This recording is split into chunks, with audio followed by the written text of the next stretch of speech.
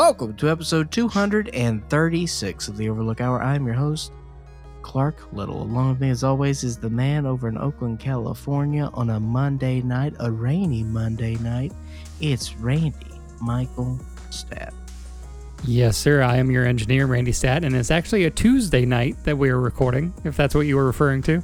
It 100% is a Tuesday. Why did I think it was Monday? I have gone through this time cycle just like all of you. I thought it was Monday too. I know. I believe you. Man. It's been a long week. It has been. It was. What is time? Russell John Fisher. A flat circle. Oh, you hack. I've never even seen the show.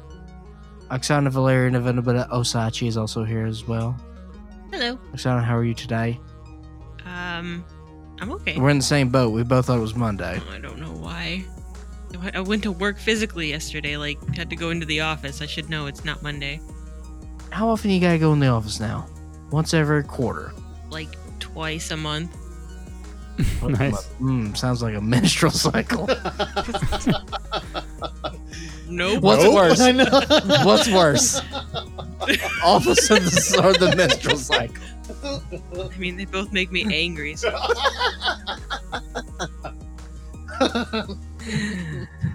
You know who doesn't make me angry? Our guest this week. Eugene Kotlyarenko comes on the show to talk about basically about a film he made over a decade ago. 0's and 1's. We spent a lot of time talking about 0's and 1's as this film will be displayed in the Unnamed Footage Festival fundraiser for Forgotten Found Footage Films, available on March 26th and March 27th. I believe that 0's and 1's will be playing on March 27th. Pretty sure. It's anybody's guess there. So Eugene talked about that. Eugene's also the director of the recently released film Spree, and then We Are, which is available now at weare.fy. What was it, Randy? Do you remember? I think the it's website? .fyi. Yeah, FYI. like for your information. You got it. Is that the record store that FYE. FYE? Oh, I had no idea what you were talking about. Yeah. Yeah, RIP FYE. I liked FYE. It was okay. They were better than Suncoast. I like Suncoast more. Suncoast was so expensive. Yeah, but they had a good selection. Actually, you know what? No, FYE, I found used Criterion shit there that was like legit underpriced. I found Cannibal Holocaust at FYE. Uh-huh. I found Nights at Capri. Nights at Capri. Yeah. Is that the name, Randy? Knights of Cabiria? Cabria. Oh, yeah, Cabria. I don't fucking know. How do you say Eugene's last name again? Kotlyarenko. Oksana, can you say it? Mm-mm. Come on, try. Oh, You're not even gonna try? Because I think it should be Kotlyarenko. That's not how he says it. But he doesn't say it that way. So Kotlyarenko. Let's say it again. Kotlyarenko. Kotlyarenko. Eugene's tight. Kotlyarenko. Also, Hello. tickets for Unnamed Footage Festival 24-hour. Hopefully, by the time this is up, they should be up too. They're only $10. It gets you everything. It's $10, you say? oh my god, The price was right. $10. A $10 bill. Yeah, and I mean, what the hell was I saying? I don't know. $10, and yeah, we're not keeping any of it. It's all going to theaters. We're going to help reopen them. It's a good cause. We just want people to tune in, really. It's going to be fucking weird. Like, out of every film fest that we've watched this year, this is going to be way different. It's going to be way different. Not saying it's better. I'm saying it's better. I think it's going to be a lot cooler. I'm saying it's better because there's a lot of garbage out there. Well, you know, we talked a lot about, like, Chattanooga and Night Stream. Not garbage. And not garbage. The things we liked were the films demanded you watch them because it's like, hey, man, we're gone after the weekend. Well, our movies, you don't even have a choice. We're showing them to you in the order that we think is best. We're putting a lot of goodies in between them, and it's gonna be fucking weird. It's gonna be good. I apologize in advance. Yeah, honestly, I wish we had a way to know if anybody actually stayed up the whole time. Like, I've been trying to think of a way And Why? there's going to be a chat going. So I think, If you stay up the entire time for this thing, reassess your life. no, email us. Reassess your life. Find some loves in your life. There's better things out there. Yes, we are still in a pandemic. A year we've been stuck in the pandemic. But go out there, do something with your life. Do not watch this for 24 hours. Are we still in a pandemic? Heads You up. want to talk about that? It's going to be more than 24 hours. It's going to, yeah. And again, there might be people who don't have more in their life. And if this is your highlight of your year. And if you don't have more in your life and you're looking for more in your life, DM me, bro. Oh, God. Yeah, right. That you wouldn't reciprocate. Just shoot me some DMs. Swipe right, baby. Is that good or bad? Good? That's good. Okay. Right is good. Is that Oh. ableist though Ableist. for left-handed people? I don't want no dirty southpaws swiping on me, baby. I was gonna call you a good boy for saying the right is right. No, I meant the right, the right side of the Lord. That's what. It always, Sounds like a good boy. always goes back to the cross. Clark always goes back to the cross, but before he goes to the cross, he goes to Oksana Valerievna Osachi, so she can tell us about what is on VOD. Also, please say Kotlyarenko one more time again. Kotlyarenko. No, like you do it. But it's wrong, so why? How is Because it it's- wrong? It because it's sounds fun. right. Say it. Kotlyarenko. Kotlyarenko. Hey, you're- Hello, I am Kotlyarenko. I'm here to install television package. Oh, God. Yes. Should I be anytime I do a Russian accent, I always have to say television or package.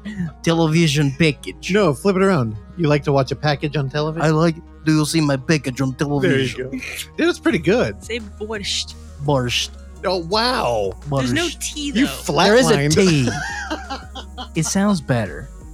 I know what's funny. T is funny. I know it's spelled with a T, but there's no T. There's a T. I just drank some. Do your segment so we can stop. All right. So the last time Madeline was in town, we watched a movie Enough Madeline talk. My God. that is now coming this Friday, coming to select theaters somewhere and also VOD. It's called Come True With an O. with an O. Thank God. This movie has very insane looking interstitials that I can't find pictures of on Rotten Tomatoes. So looking for escape from her recurring nightmares, 18-year-old Sarah submits to a sleep universe. I don't know why you get so nervous doing this. Because I got stuck in a You've Rotten been doing it Tomato- for 230 episodes. Also, it's the fucking video component. Who cares? So a girl signs up for a sleep study and her dreams are insane. Why she got an eye patch? It looks like a Bluetooth speaker on her You eye. don't remember? No, we watched this? Yeah. Remember, it's Madeline didn't want to tell us about the end. People either loved it or hated it. Oh my God, I don't remember. Oh, is this the one with the dreams that look hella cool? Yeah. Oh shit. Like The Sopranos. Yeah, and everybody was bitching about the ending. Yeah. That's a dude we should try and talk to. Man, that movie is fucking cool. Watch Come True. I don't like that poster though. Well, the way that you were Yeah. describing it sounded like a 3-star film. No. I think my brain is just fried. I agree. Yeah, Deep fried brain. yeah. Oh, now you called it interstitials. I didn't know what you meant. Yeah. Yes, like just pictures from the movie. Stills. There we go. So that's going to be on VOD on Friday the 12th. That same day, another movie that I think we also watched in Night Stream comes to VOD called Honeydew. Honey, don't. No, it was good. It was cool. I just want to be contrarian. It's all right. Honeydew tells the story of a young couple who are forced to seek shelter in the home of an aging farmer and her particular son when they suddenly begin having strange cravings and hallucinations. That's going to be on VOD on the 12th. Yeah, which we saw as a part of the Night Stream Film Festival. back in the fall, so just coming out now. Again, we those films were covered on episode 215. So we talked about them for a while, yeah. That same day, this one, I don't know how to pronounce this one. Dark Web Cicada. 3301. You don't know you don't know cicadas, dude? No, is that what is that? It's an insect. No. Ew. They eat them in Mississippi. We don't eat them. Whoa, what the fuck is this movie? Is that Frank Frank the movie? Grillo. Not Frank Grillo. Costanza. No, Frank Barry Bottom. What's his name? Barry What's Bottom? his name? It was just called Frank. No, he had a last name. Oh, I don't know. He's your boyfriend. You should remember. I love Frank. Not enough to remember his last name, though. Surnames are bullshit. Side bottom. Side Bottom. I knew it. Oh, What did I say? Barry Bottom? Is that Barry- where Barry what's his Bottom. face wears like a giant head the whole time? Michael Fassbender? Yes. I love you all. I didn't know he had a last name. Wait, so Dark Web Cicada 303001 02? 3301. Is that a year? Like year 3301? I don't think so. This intense high-speed cyber thriller is based on a series of mysterious unsolved real-life events.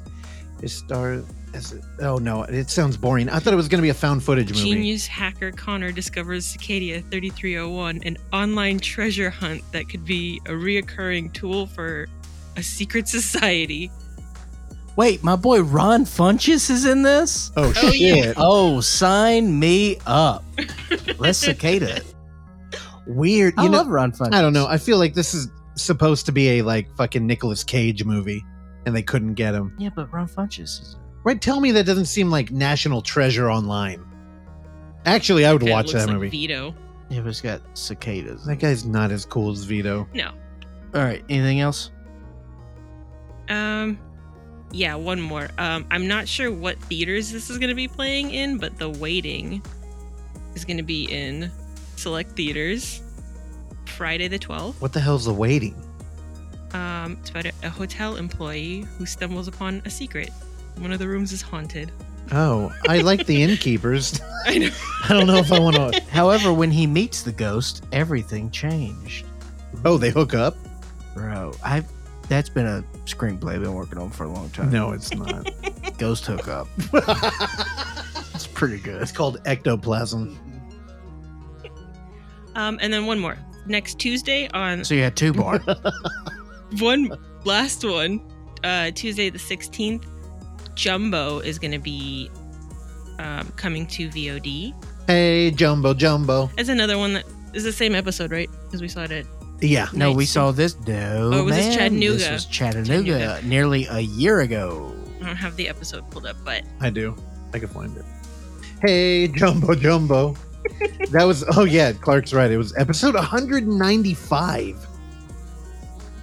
How? is it like a year ago? Wait, Chattanooga was almost a year ago, dude. Wait, no, but Jumbo, we talked about it with HP Mendoza here. That's how long ago that shit was. this- Yeah, fuck. dude. When was Chattanooga, Randy? Like May? Yeah, that sounds about right. Yeah, man. Yeah, it was May 26th we recorded that. How do you remember that shit? I am awesome. I can't read a calendar, let alone remember when anything happened. Well, that's why we're the yin and the yang. Okay, baby. I'm glad. No, for real. That I'm like shocked that you remember that. For any questions, queries, concerns, or comments, please direct those at podcast@overlooktheater.com. Stitcher, Google Play, iTunes, the other one. Find us, like us, comment, tell a friend, tell an enemy. It's not even my business what you do on your own personal time. The Overlook Hour is available on Facebook as The Overlook Hour. The Overlook Hour is available on Instagram as The Overlook Theater, and The Overlook Hour is available on Twitter as The Overlook Hour. Find us, like us, comment, tell a friend, tell an enemy. Randy? Hey, when we gonna get back to a theater? 25% capacity. Let's go see this boomer ass movie called The Father. I know you're down, Clark. What's the... Oh, yeah, I don't know, man. Anytime you deal with, like, dementia and stuff, I get a little squirrely. Randy, invite me. I'll go. Where's the father playing? San Fran. I think it's, Next to the mother. Oh, it's at Tampa. Yeah. and then Embarcadero opens on Friday too. All right. We'll see you. Randy, take her home. All right.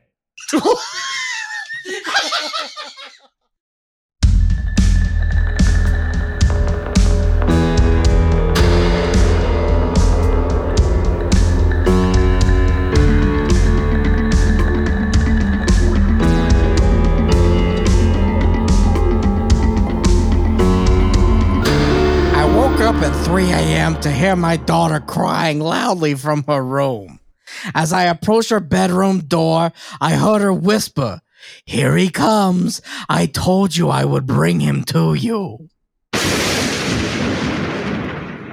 This week's Tuesday This Horror Story brought to you by Ricky Umberger. You're going to talk more about him? He was on the show last week. There you go. And pre-orders for Fear Footage 3 just happened. Fear Footage 3 a.m. 3 a.m. The Rob Thomas edition. I must be lonely. Yeah, so I have to order all 3 movies. Randy, what's your thoughts on Rob Thomas? I'm a big fan. I used to listen to Matchbox 20 back in the day. What about his song with Santana? Not so much a fan of that song, and it's incredibly overplayed. That's a good song. That's a very good song. No, this is where my contrarian comes in, and they play it so much everywhere that I have to hate it. Well, Randy, what's your thoughts on Carlos Santana? He's fine. I don't know. It's not really my thing. Bay Area guy. Yeah, I know. I'm not much of a solo guy, so I'm not really into that type of also type of music. Like you don't like dad rock. No. I mean, I had a phase back in my day, mostly because my dad was listening to dad rock, but that's about it. What about you? I feel like you don't give a shit about Santana. Who, me? Yeah. No, I like him.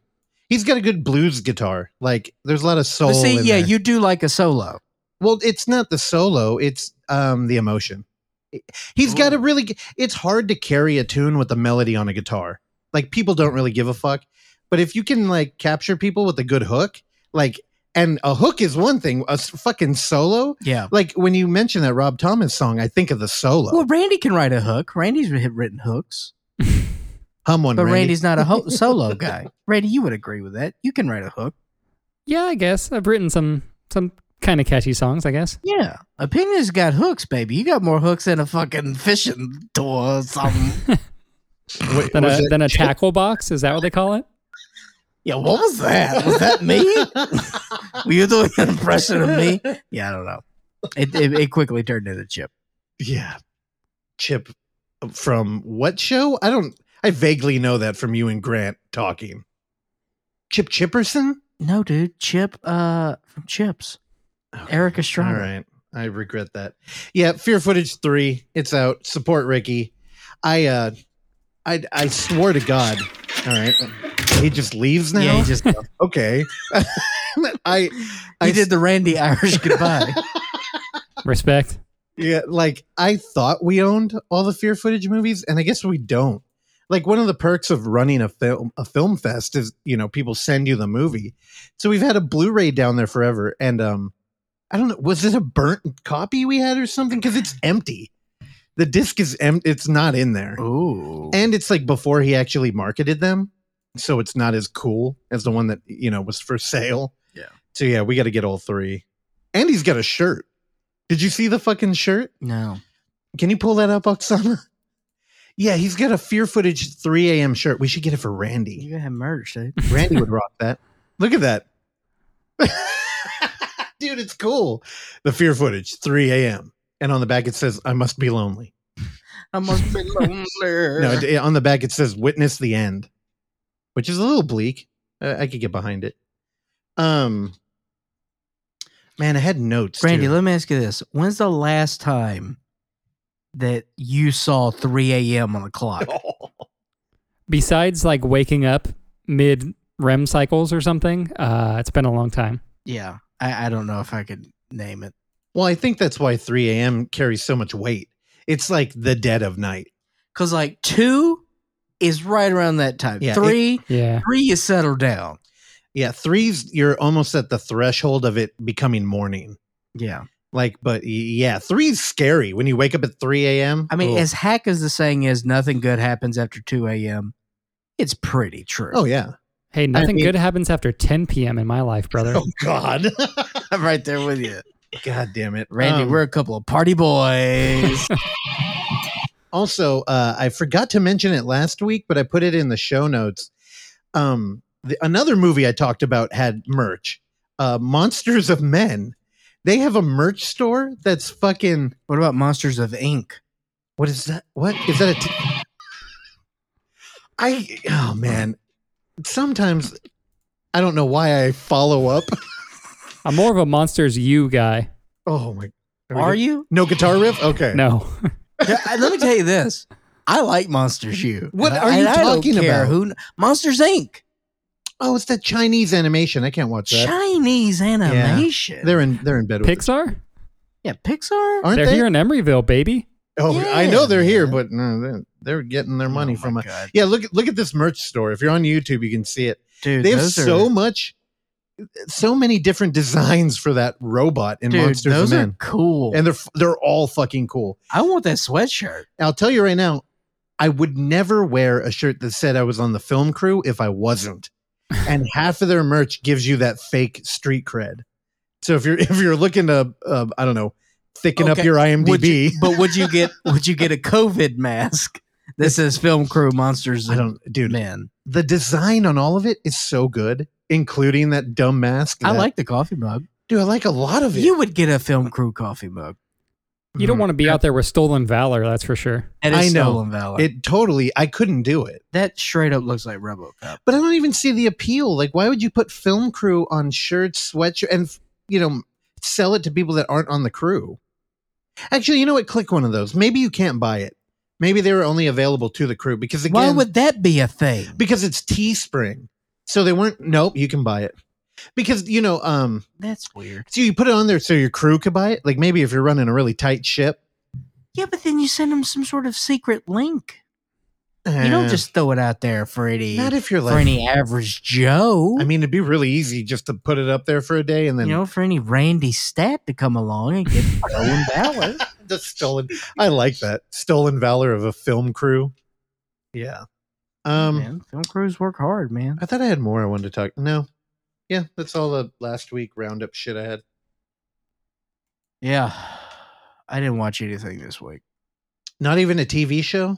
No, man. Like we were on a secret assignment, and not any film stuff got done. We had a guest over, and we shot some promo footage with them. We've put that out. If you wanted to meet Vernon, I'm sure everybody's seen that damn trailer. We put it everywhere. He's a jerk. And then, we were shooting some second screen bonus feature shit for the film fest. Also, Madeline was here and is a part of the interview. Yeah, she was here. She was pretty bummed that we couldn't work an intro in while she was still here, but well, because that bitch decided to go make coffee 2 minutes before we got the guest on. it worked out okay. Except that we didn't Love you, introduce Madeline. ourselves, so there was a point where he thinks you're Randy that I thought was very funny. I wanted to keep that going. I was not going to correct him. I wanted to keep that going. Yeah. Y'all ruined that. Dude, Eugene was tight. Eugene came in hot, man. Also, there's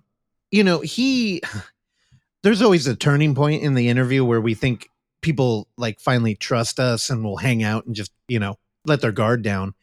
And I feel like he came in prepared with that. He came in ready to party. And also, in that conversation, I wanted to give him props on we talk a little bit about Spree, and he mentioned in passing how it took him a long time to create every user comment in that live feed. Wild. And I wanted to tell him that, when I originally reviewed this thing on here, that was the main thing I gave him props for, was a believable viewership count. And especially the way it increased, but also the quality of comments. He did a good job, but he is like an internet ambassador. That dude. Oh yeah, man. He definitely knows the internet better than I do. I mean, he's made like multiple Screen Life films. Like Yeah. how many? Because you got Skydiver, 0's and 1's. Well, 0's and 1's I still would consider Screen Life on some aspect. You know Yeah, what I we mean? get into that. Because how else later. are you going to classify it? Just groundbreaking. Randy, did you see 0's and 1's? Did you have a chance? No, I haven't checked out that yet, or Skydiver, or Another one that was mentioned in the Skydiver's interview. available on his Vimeo channel. Vimeo, right? yeah. Zeros and Ones, Randy, I rented for $3.99 US. And instead of doing that, you should pay 10 and just go to our film fest. Also that. Yeah. But I really like Zeros and Ones. Dude, it's rad. Again, I stand by my original statement saying that it's not a true screen life film. We get into it in the interview. I'm not going to, retread. It's great. So, yeah, stay tuned for the interview with Eugene. But before we do all of that, Randy Michael is going to tell us what he saw this past week. I don't know why I stretched it out like that. Well, like you guys, I also didn't watch a whole lot this week, but I did What the hell were you doing, you jerk off? Excuse me, I did. Just get ready, Randy. I got 5 movies. Oh, shit. I think I've seen maybe 2 since last time we actually did an intro, but I watched something on Criterion Channel literally right before this. Pass. Oh, Michael Bay? I wish. No, there is a sort of like a series of films along with a docuseries called Women Make Film. It's by the same director who made The Story of Film and Odyssey, which is a very long, it's very like film schooly series just about, the history of film that I watched back in the day. And then he did one on literally just all female filmmakers, apparently. I think it was on TCM a couple years ago. And Criterion just picked it up, so it's on, it's on their channel at least. So I watched the first episode. Tilda Swinton does the voiceover, and it's really good so far. Like I said, it's definitely very film schooly, so you kind of got to be in the mood for that. But I don't know, it's cool so far, and there's like a ton of directors that I've like literally never heard of bore.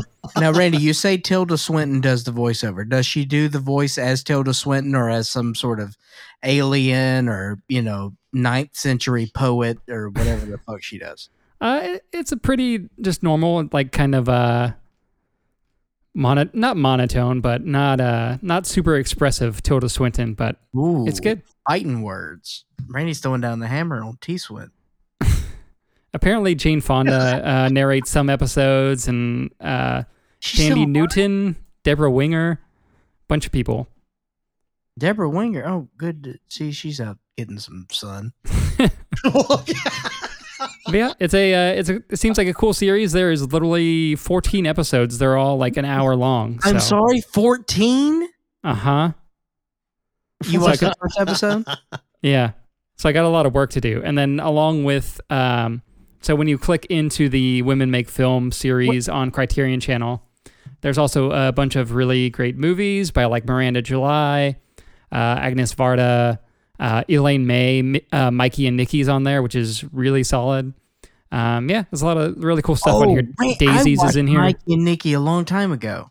Mikey and Nikki rules. I just watched it kind of recently. Was it Elaine May, right? Yeah. Yeah, man. Mikey and Nikki's a trip. Yeah, it's great. Apparently she shot like an insane amount of footage for that movie. Yeah, it's Peter Falk and Cassavetes. Yeah. And what's the deal? Like, Peter Falk plays Cassavetes is in some trouble and he needs Peter Falk's help. Is that it? What's the deal? Pretty much, yeah. Yeah, it's like he's kind on of the mob. That's it. Yeah, I think it's like one of those like one night or like one day movies, and yeah, one of them is into some shit and trying to get some help. They're a good duo. They're like me and Russell.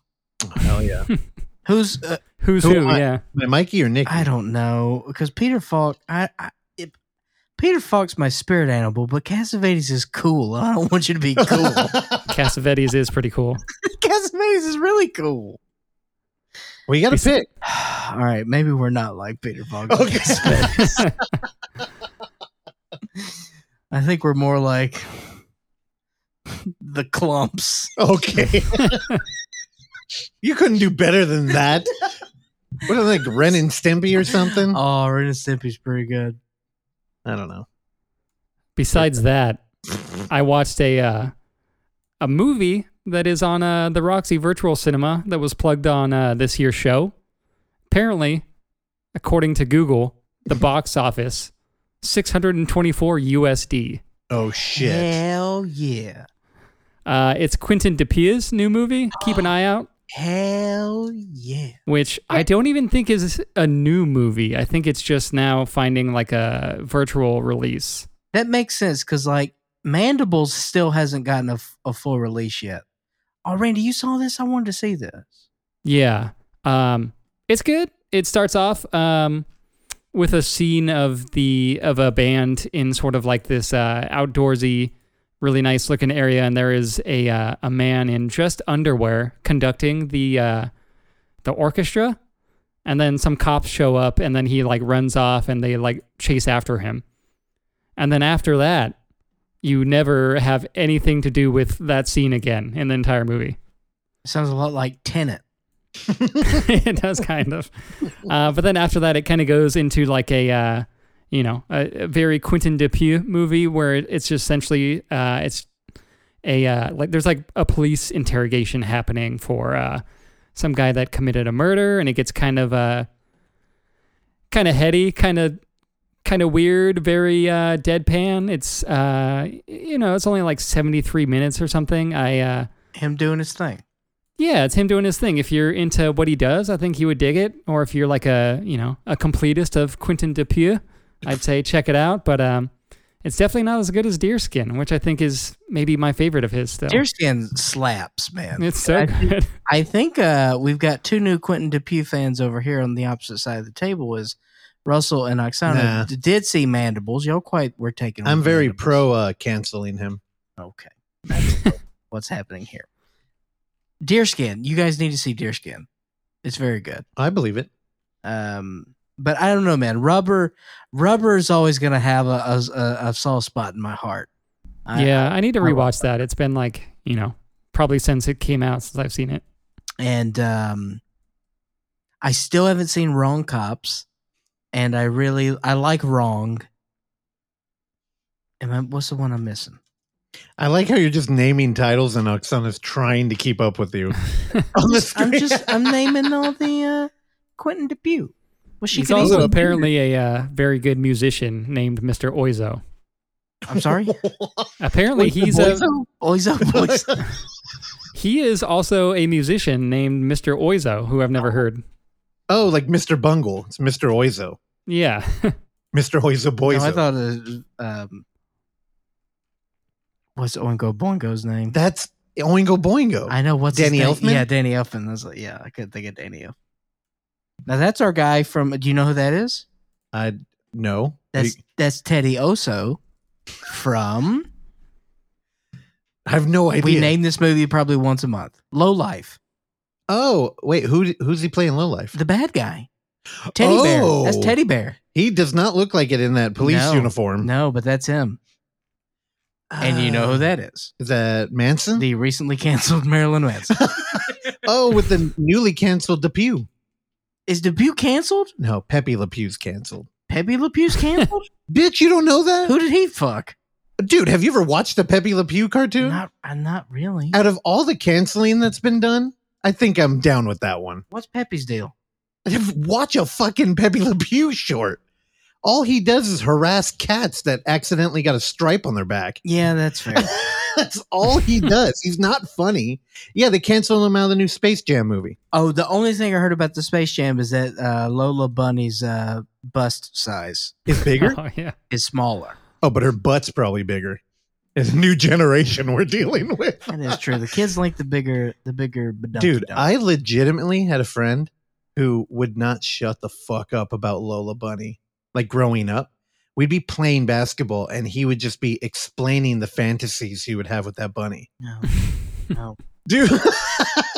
How's he doing now? I don't know.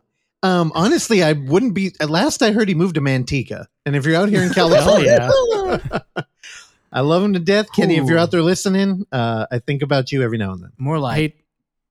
It's 2021. You could be horny for cartoons now, right? Yeah, no, for sure. This was before the big anime boom at least hit my feel. Yeah. I'm sorry. Oksana pulled up a topless picture of Lola Bunny on here. Jesus. Sticker. It's still censored. Yeah, but I got a good imagination, all right? good imagination. Randy, Uh-huh. have you watched any more of Allen versus Pharaoh? I have you? I have not. Are you up to speed? Yeah. It's All getting right, pretty bad. get me up to speed. It's getting bad? Yeah, so basically, sometime in the 90s or whatever, when the Soon Yi stuff was happening, I think Woody Allen started recording their phone calls, and then Mia Farrow got word that he was recording phone calls, so she was recording his phone calls as well. That's a good family there. And he pretty much just says, like, I'm going to straight deny anything you try to say, pretty much, so. Well, I heard that his biography, it really makes it look like he was like wrongfully accused. Like people were kind of like, like setting him up, and like I don't know, all the accounts I've heard from people who read that said he comes out pretty clean and he's believable. So I'm curious, like I don't know. I mean, obviously the Soon Yi thing is a fact that we can't deny, like they actually like, and that's creepy enough as is. So like, I don't know. It's definitely possible that the other stuff with Dylan Farrow is true. So I'm not like saying that he's for sure innocent, but it's like, I don't know. It's complicated. Our culture's so weird though. Like if, like somebody gave me an example, and it's like, Clark, if I came up to you and I'm like, hey, they just arrested the linebacker for the Lions. Jamie Collins from the University of Southern Mississippi. Continue. Most people would say, what'd he do? And it's just like our culture. That's like not how it should be. It shouldn't instantly be like, oh, he was arrested because something happened. And he's, you know what I mean? Like we instantly go towards guilt. And I don't know. I'm trying to actively rewire my brain so that I can actually, be like, innocent until proven guilty. And then if, you're found hung in your jail cell in a large case, then it'll be like, no, it's true, man. Yeah, I don't know. We're a weird society. We like our justice. Yeah, but again, the shit with Soon Yi, like, well, okay. Now I don't know much about it. Now, did he end up staying with her, or like who's they are still together? Okay, well, does that count for anything? No, no. It's like Mary Kay Letourneau. Now, okay. Oh, and they split too. So I've been listening to some pretty dicey podcasts over here. I like to have an open mind. And I've heard people make arguments for abolishing like child sex laws and shit. And some of them I can understand where they're coming from. But dude, our society is so quick to like, light all of our stick tools on fire and march somebody out of their house if any kind of wrongdoings in the air. I don't know. I mean, if they're still together, I'd hate to like break up a love story. But again, I don't. How old was she? She was like 13. Yeah, I guess, the real issue is like you put trust in your guardian or your parent, and you just don't want them to mislead you. Yeah, man. So, yeah, I don't know. I really don't know much about that story. I am, however, a huge fan of Polanski, and I'm more down for his method. Just fucking leave. I mean, he was actually convicted, so he really didn't have a choice. Yeah.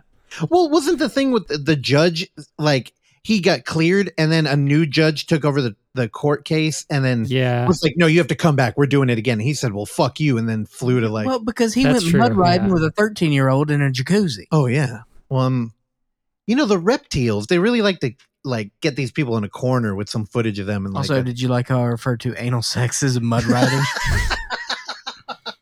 Well, that's what riding dirty means, right? Riding dirty, riding dirty. All right. So, Randy, thank you for updating us on that. Oh, yeah.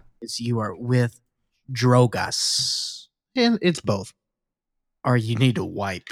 No, because if you're a mule, that means you got Drogas in your dirty hole. Speaking of dirty holes. Why did that make you laugh? I should have had Oksana's mic there. Randy, you know that I like to keep a clean undercarriage. Oh, no. Absolutely. So I've got some, I keep wipes in the bathroom. Oh, where are we going? And I ran out of wipes the other day. Oh, so I had to buy baby wipes. Oh. And I finally Yeah, but these had little baby ducks on them. And every time I had to wipe my butt, it just felt weird. They didn't want to go to that pond. And I've only got one more baby duck left. I'm almost done. Hey, since you didn't watch a film, you should talk about the Vice thing we just watched. Oh my God. There's a good segue right there. In the comfort of my home, I like to just slam people in front of you. Like, like sexually. I'm fine with like talking negatively about people, like in the comfort of my home, with friends and our family. Mm-hmm. But on airwaves, I think it's a slightly different thing. So, Well, what about the what the fuck were they called? The Weebies? Who were the Weebies, the cowboy people that you hated in that movie?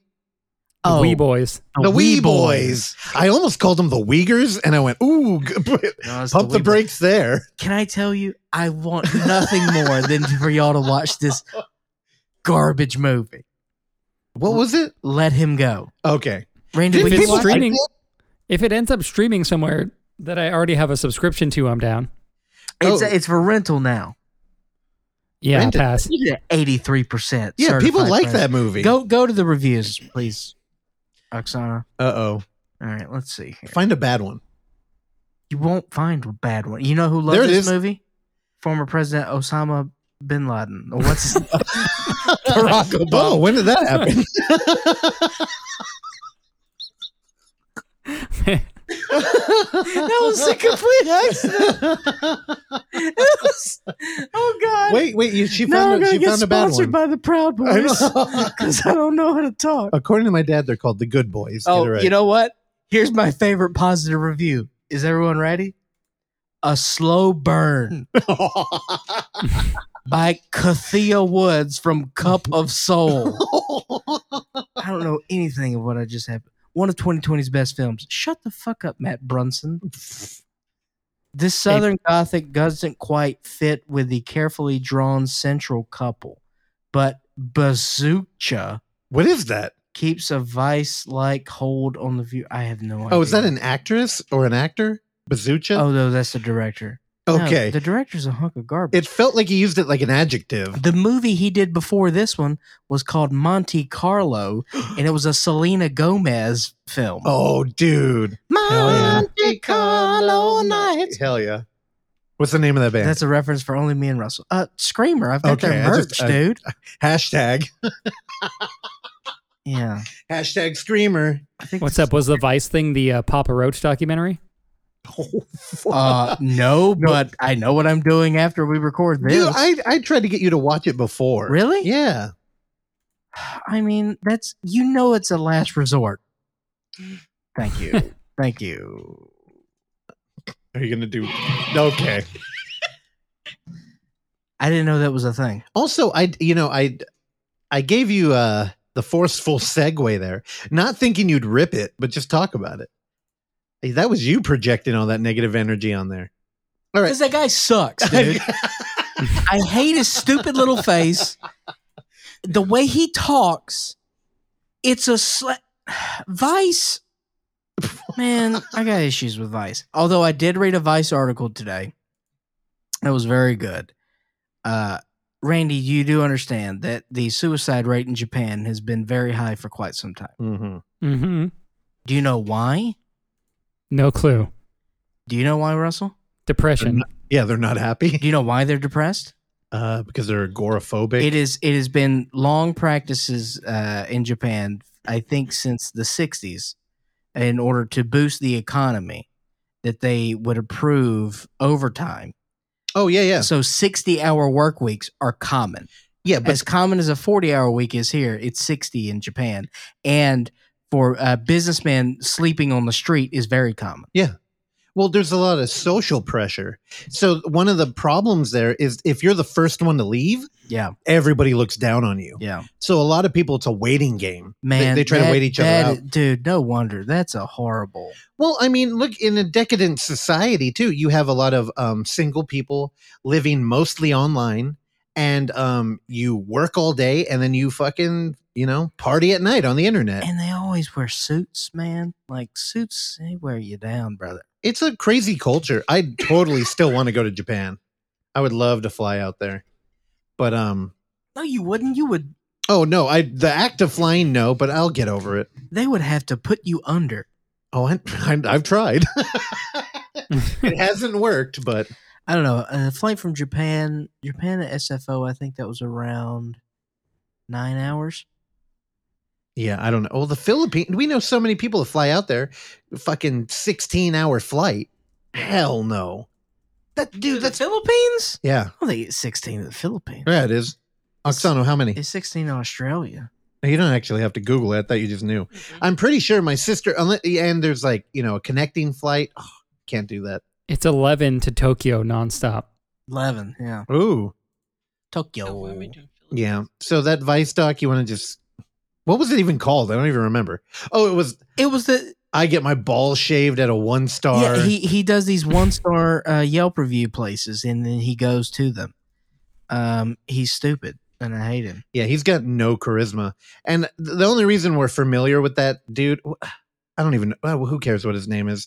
He did one on a ventriloquist convention. And we watched that. And it was actually, there was so much potential for an interesting documentary. He punches down because he doesn't know what else to do. And it just frustrates me because I have, again, as a classically trained investigative journalist from the University of Southern Mississippi who graduated with a 2.2 GPA, I understand, I know where my ceiling is. And I knew I was never going to be a journalist. Okay? I don't have the discipline, but I respect it like the respect I have for good journalists. I mean, I can't say enough. And when I see these fucking clowns, and Vice does this, yeah, Taji, I'll say his name, Taji Amin. He's annoying. Didn't we work with the dude that left to go be an intern? Yeah, at Vice. And I remember. Wait, what? So we worked, again, I won't name the name, but Who? like we worked at a company. I don't remember his name, but we worked at a company with a bunch of artists, like a bunch of people in bands, a bunch of people who did art, a bunch of like talented people. And then there was that guy. Vice is whack. And then he's like, yeah, I'm quitting. I'm interning with Vice. And it's like, you dress like a hipster, but out of everybody in here, you're the least interesting. And it's like, that's kind of Vice, though. Who is this? I don't know. I don't remember his name. Do you remember Randy? No, I'm picturing him, but I also don't remember his name. He's boring. He's a 3-star friend. Also, Clark, have you watched Trafficked yet? The Nat Geo show? No, but No. The host was on Joe Rogan like a couple months ago, Mariana von Zeller. Oh, she was interesting. She's the one that was like staying with the cartel. Yeah, the show's Oh, insane yes, and very yes. good. I've been watching that like all week. Right? Oh, this is a television program? Yeah, it's a Nat Geo show, but it's streaming on Hulu if you have Hulu. I have Hulu, Randy. Yeah, it's good. Get into it. Randy, this is about drug trafficking? Dude, you didn't hear the interview? Each episode's like Yeah. a different thing. There's drug trafficking, there's fentanyl, there's guns, there's the tiger trade in the U.S. and all that Humans? shit. No humans yet. Good. Did you say fentanyl? Yeah, fentanyl. It's a big thing. Isn't it fentanyl? It's fentanyl. Whatever. Same thing. It took Michael away from us. Randy, you take the damn drug, respect it. It's too hard for me, dude. I don't know. I love these episode names. Pimps. Episode 5, pimps. Episode Yeah. 6, cocaine. Episode 7, tigers. Spelled with a Y. She's great too. She's Tiger. badass and gets into some very sketchy situations. Yeah. Again, I hate talking about Rogan on here. I don't know why. Actually, I've only listened to one of his shows this year, but I did listen to that one last year, and it was great. Well, Yeah. this is a good recommendation, Randy. I'll watch this. I've been looking for something to watch because I've been doing Hell yeah. retreads. I recommended Patriot to a friend last week, and I started rewatching Nice. that again. That's an excellent show. Oh, look at all these booties. Okay. All right. Are you done? Should I just go? You got nothing? Yeah, I got nothing, man. We could talk about that found footage movie. We couldn't. Yeah, we could skip it. Yeah, let's skip it. All right, then I'm going to do 4. Oh my. All right, I'm God. joking. I'm going to do 3. Oksana, you ready? Poor bastard. God, I forgot about that. God, I kind of miss doing the morning zoo thing. I don't know. I feel like nobody else did. Hi, well, welcome back. Yeah, right. Trump got the Rona. Trump got the Rona. Trump got the coronavirus. That held up well. It was so like, it's just evergreen. All right. Fuck Randy. So while Madeline was out here hanging out, we did what we normally do. And after like working all day, there was, the By sun. the way, y'all got cheesecake and didn't tell me. That's fucked up, bro. You went to bed. Dude, bed cheesecake is a real thing. You couldn't Oh, tell me. and I don't know. I don't think they're No, that's so weird. So we got it from Nations, which I don't think is a national chain. No. But it It was was missed opportunity. I know. Yeah. I couldn't even say it because I'm like, wait. Yeah, so we got it from Nations if you're out here in the Bay Area, and it was very good. But again, we were working hard in the day and playing hard at night. I drank way too much every night. And I drank none. Yeah. You weren't smoking either. I was smoking. I smoke every day. I smoke weed every day. I'm so disappointed for you because I know Get that past drop. movies- There you go. No, but No, I'm thinking about quitting. that's okay. It keeps you good. No, I don't know. I think you need it. I don't want smoker breath or teeth. Look, man, I gotta keep the things that I got going. I gotta keep those strong. As far as my face is concerned, I'm only eyebrows and teeth. Uh-huh. That's all I got. So if my teeth go, you know what I mean? Well, What happens if I get alopecia? If I get alopecia and I'm smoking, I got nothing left. I got no discernible face qualities. yeah. Randy, your thoughts? I hear alopecia's tough. Yeah, you don't want that. Yeah, man. Alopecia, our boy Soho Hank. Nope. That Not my boy. Oh, yeah. There. Don't know him. Took me Okay. a second. So yeah, we drank a bunch and then we would watch movies like we did. I mean, originally when we first met Madeline way back in the day, she would come over and we would drink. And when I had the projector in the garage, we would just watch movies that nobody else would watch.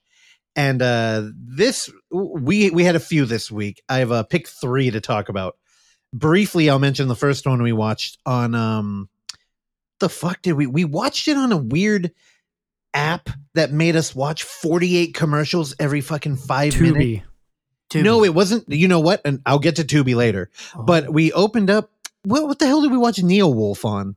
It was not Showtime. It was, I don't know. I can't remember. It was something weird. We found it, and literally every 10 minutes, you'd have 5 commercials. Crackle. No, it was a weird app. It was like, oh no, it was on. I know now. It was on Roku, and it was a third-party app. I think it was called like Film Streak or something. Film Strike. I don't know. It was a nightmare, and it made everybody tap out. Not the movie, but the commercials. Dude, I counted. We had 5 commercial breaks of 5 commercials each. Ooh, commercial tap out's good. That sounds like a game show. It does, right? And Who can stand the most commercials in 2 hours? God. It's commercial tap out. and they're repeat. with your host, Oh no. Snoop Dogg. Okay, Snoop Dogg. That was another thing I want to mention. Last week, Snow on the Bluff. Yeah. Like I Oh, mentioned yes. Snow on the Bluff too, and I found an article. I put it in the show notes for last week. I guess Snoop Dogg got sued because the creator of Snow on the Bluff said that he tried to make a 2 and a 3 without him. Curtis Snow. Yeah, so Curtis ended up suing him. Actually, the director's not Curtis Snow, I don't think. Okay, well that's what I get for believing you. Yeah, Damon Russell. Okay. I mean, close. But, yeah, so we, I don't know. I couldn't find Snow on the Bluff 2 or 3, I love Snow. but I found that article and I linked it, whatever. Well, see if you can rip it off the internet. Well, that's what I was thinking. I'm like, if I can track it down, we could watch it. Randy, That'd track be it down. Especially if it's like an illegal film that got like shut down by the courts. I would love that. You get too messing. Think Right. about that. Um, Randy, that means a wreck. now, yeah, we ended up watching a movie called Neo Wolf. Can you pull that up, Oxon? You know what? I should do that. From The Matrix? I'm getting lazy. That would be how you spell it. The synopsis of this film is 2 college lovers face an ancient evil when a strange rock band comes to town. Oh, I watched 30 minutes of You this. came in for a part of it. I'll tell you, it's It's a great drinking movie. It's got like that 90s soft core thing going. I'll tell you right now, the band that comes through town is a werewolf band, if you couldn't get that from Neil Wolf.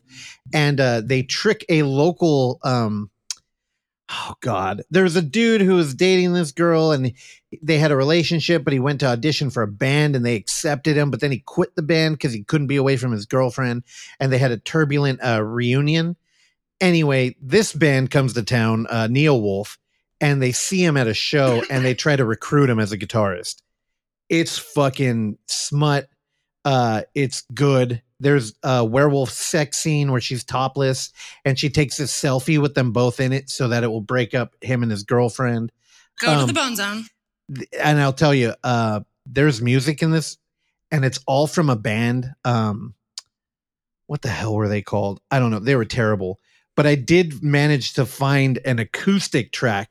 I'll play a little bit of it. I don't know how this is going to pick up because I just decided to do it right now. But here we go. For my girl.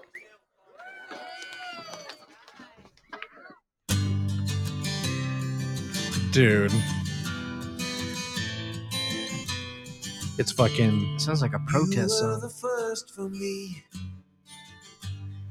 You'll be the only one. This movie has... Is this Lifehouse?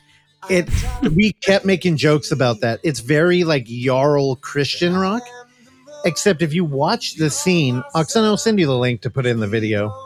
Well, now it's turning into Cat Stevens. Well, it's a smoky bar, and his friend and his on and off girlfriend are like longingly gazing at him.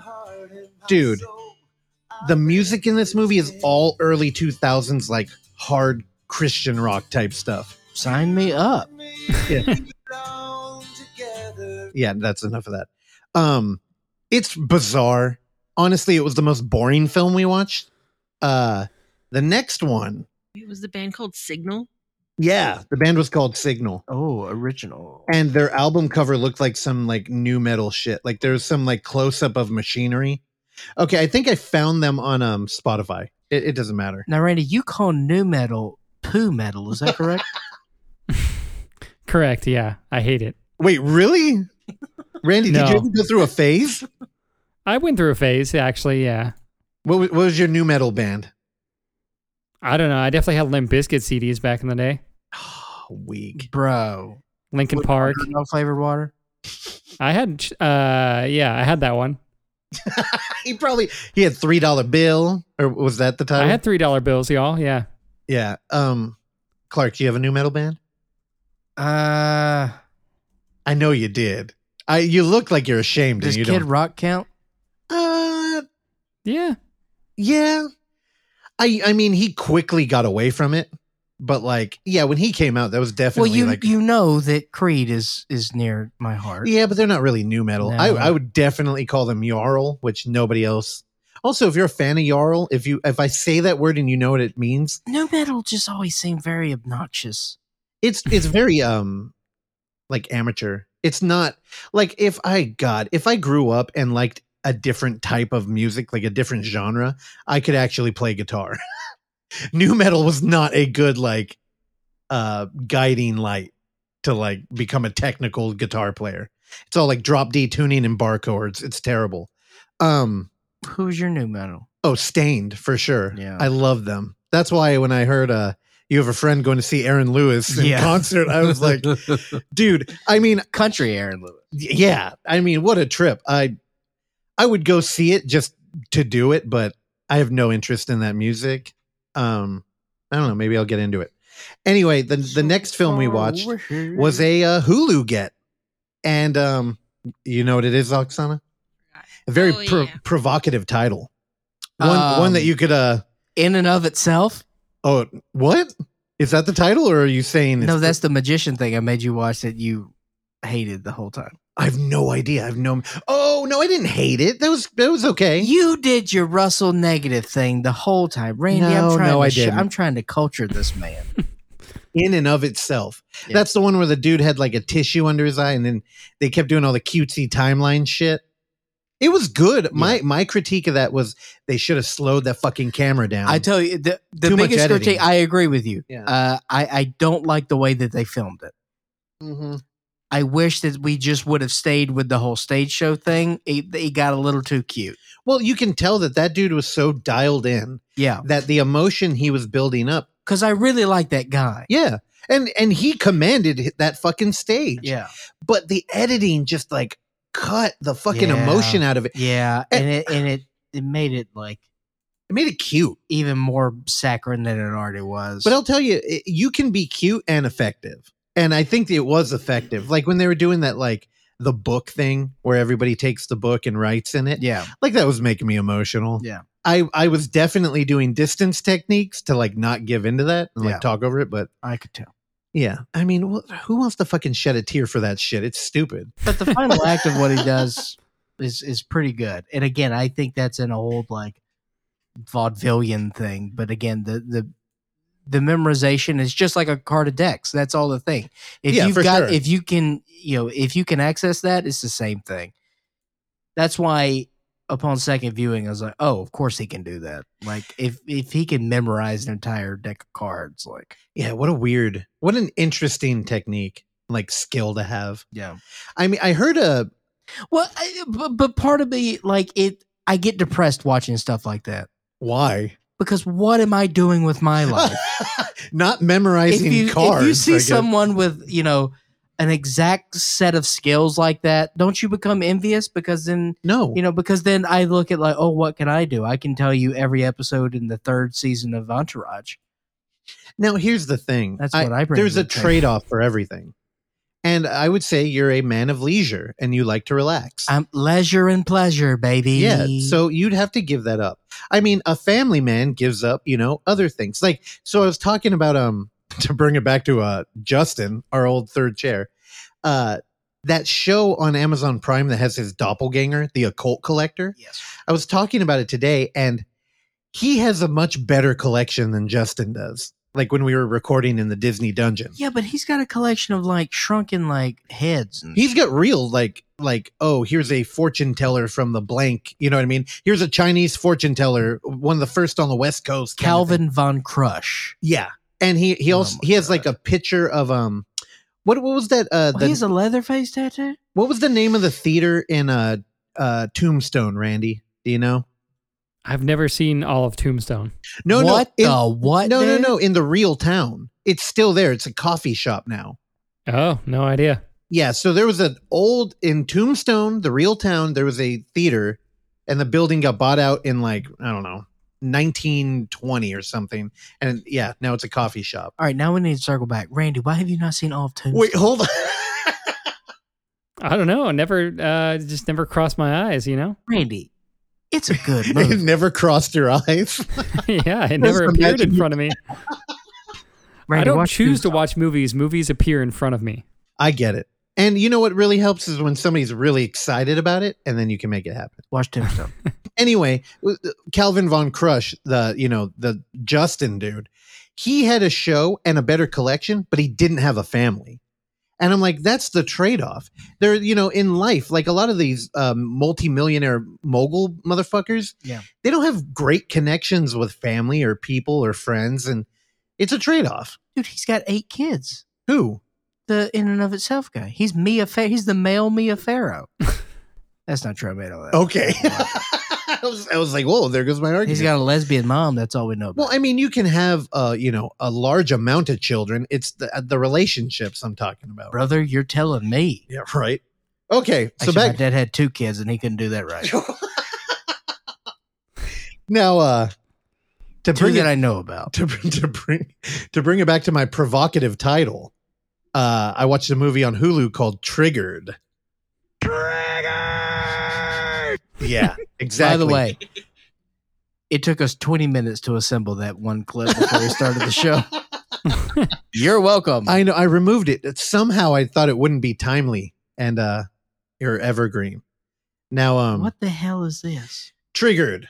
9 old high school friends have a 5-year reunion camping in a forest. Who had 9 friends in high school? They all have secrets. Their old science teacher straps a time bomb to each one of them. Killing another one gives them more time. Last one lives. That's the synopsis. I don't hate that. I don't hate that premise. No, here's the thing.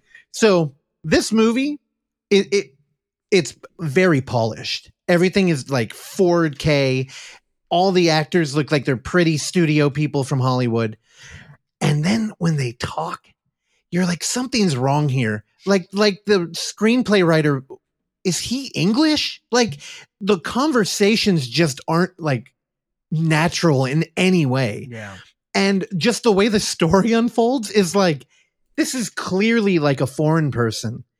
And dude, it's bonkers. It's fucking weird. Like it came on our radar because people were reviewing it just saying, what the fuck? Like this movie is just like insane. So they make like actual references in the movie to other horror films. So like one of them critiques how the plot of the movie is a lot like Saw.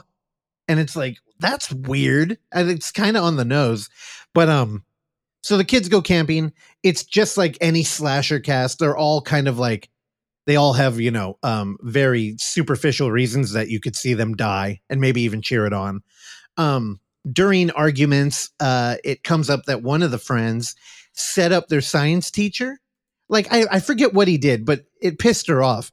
So she went on his computer when he was away and looked up Nambla and just started going on Nambla sites. I did that to a friend. Did you? Okay, well, he got fired for it. Well, he had to pay. I had to pay $10 to the library for a delinquent website fee. Really? For Nambla? Nambla. He went to go to the bathroom, and I was in his dorm room, so I just went to Nambla.com. Wait, how did they find out? Because it was on the search history. Wait, really? Yeah. They checked? Yeah. What the fuck? That was funny. Yeah, so He's like, do us on my record now.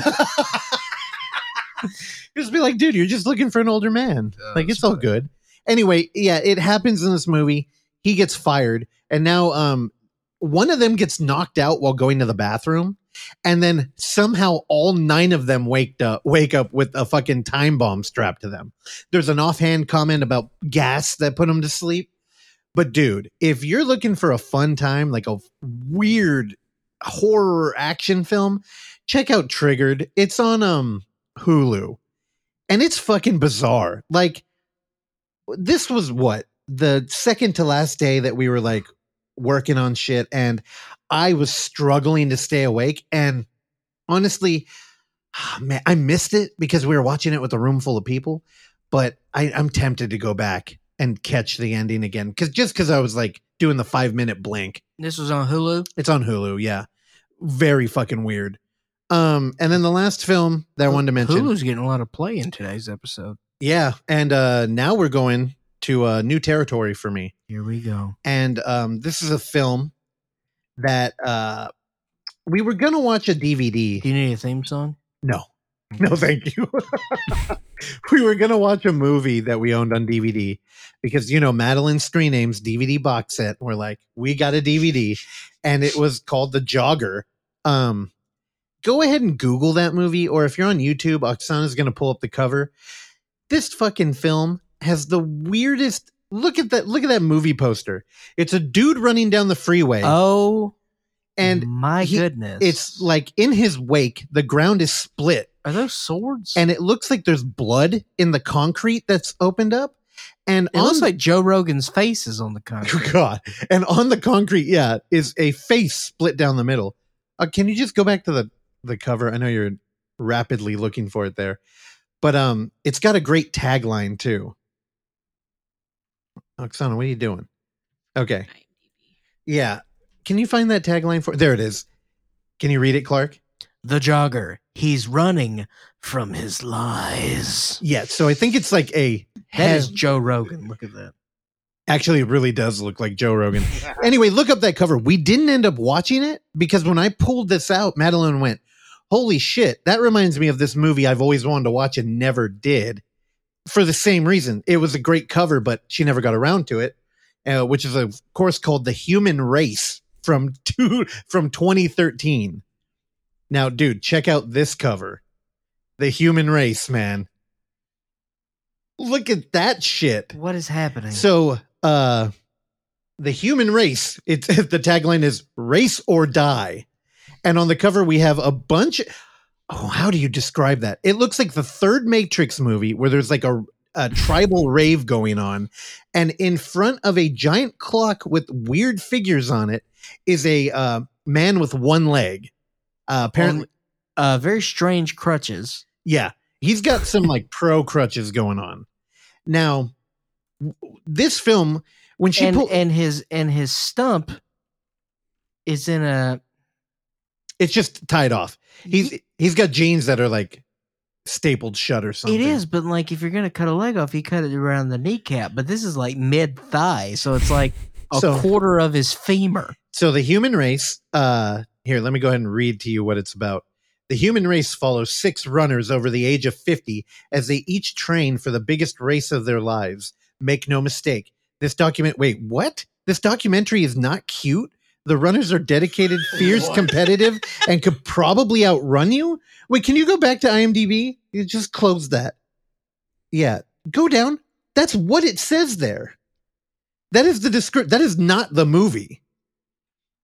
Dude, IMDb, what the fuck? What? You know, we pay you to do all of our research for us. This documentary is not cute. What? Okay. Wait, no, okay, so now I just looked it up on a different platform. It says, here's a synopsis on Google.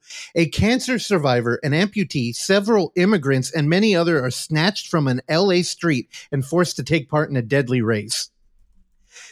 That's closer. Now, when you say race, we're talking foot race? Yeah, so pass. Here's the thing. You only race in cars, dude. Everybody knows that. The movie opens up with a little blonde girl. And she's in an ER room. And then Woody Allen shows up. With a younger sibling. And they're complaining about how their stepfather took advantage of them. No.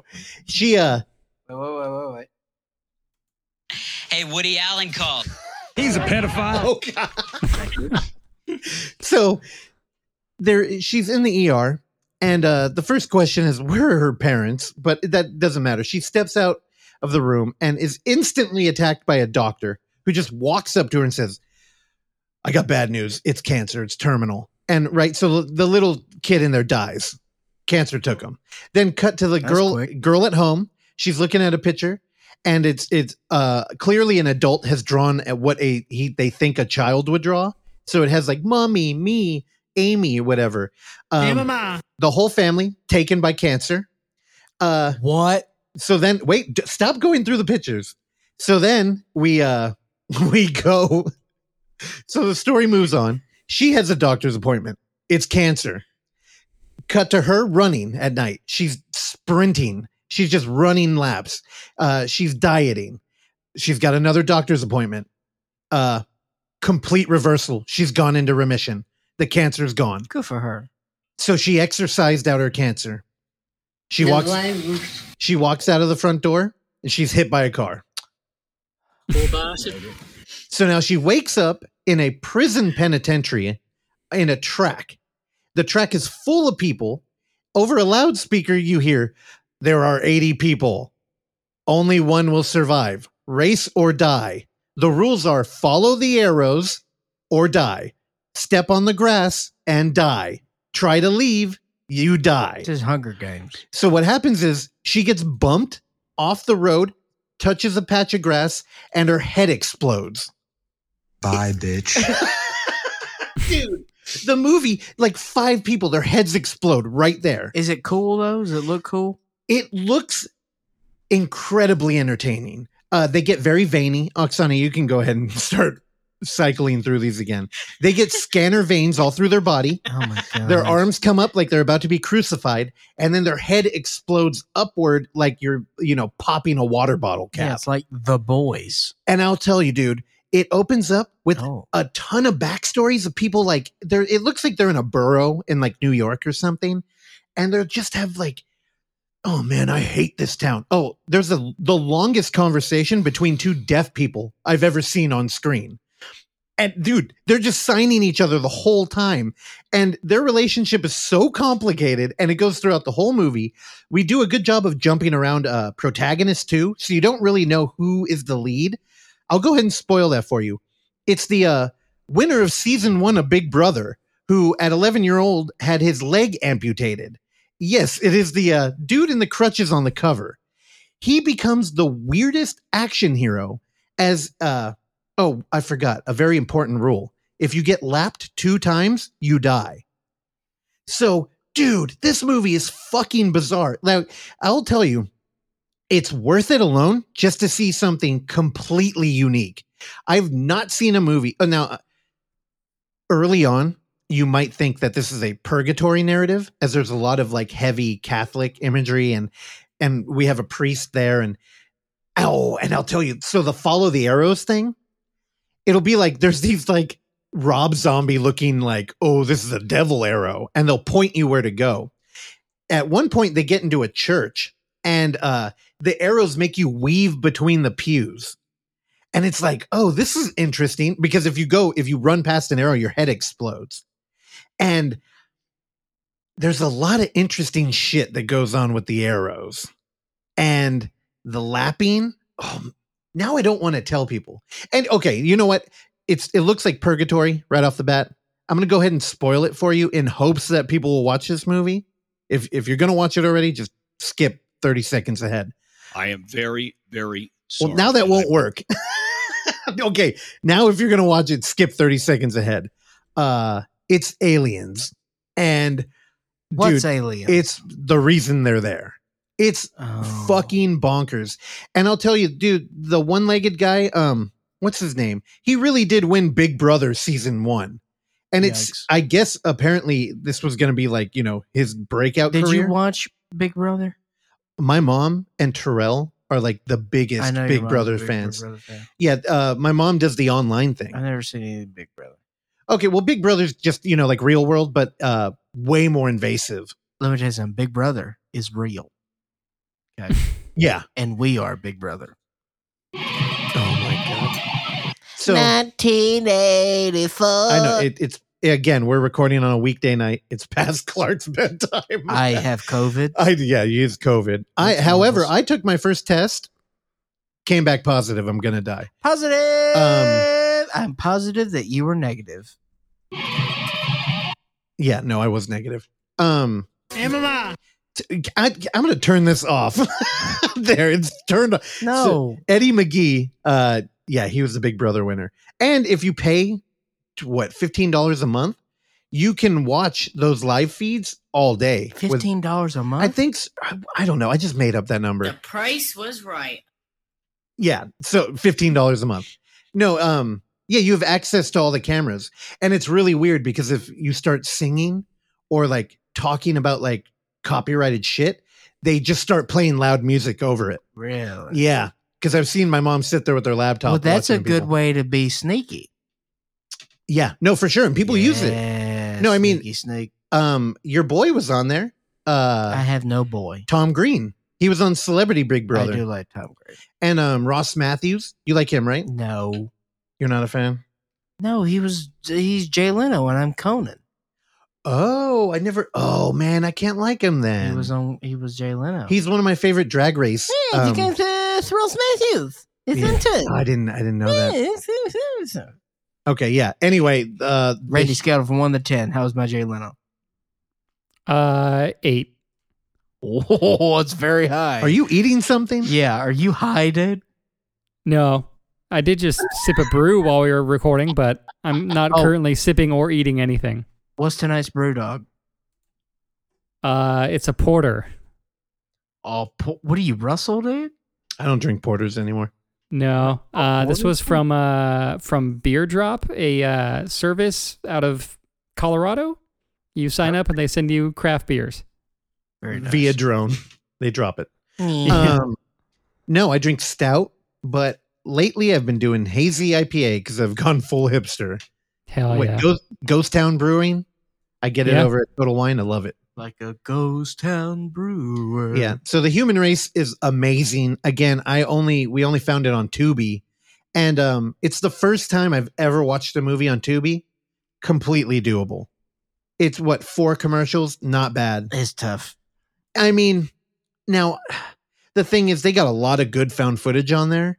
I wouldn't fuck with the found footage movie on there. I've watched Flashlight. What was that thing called?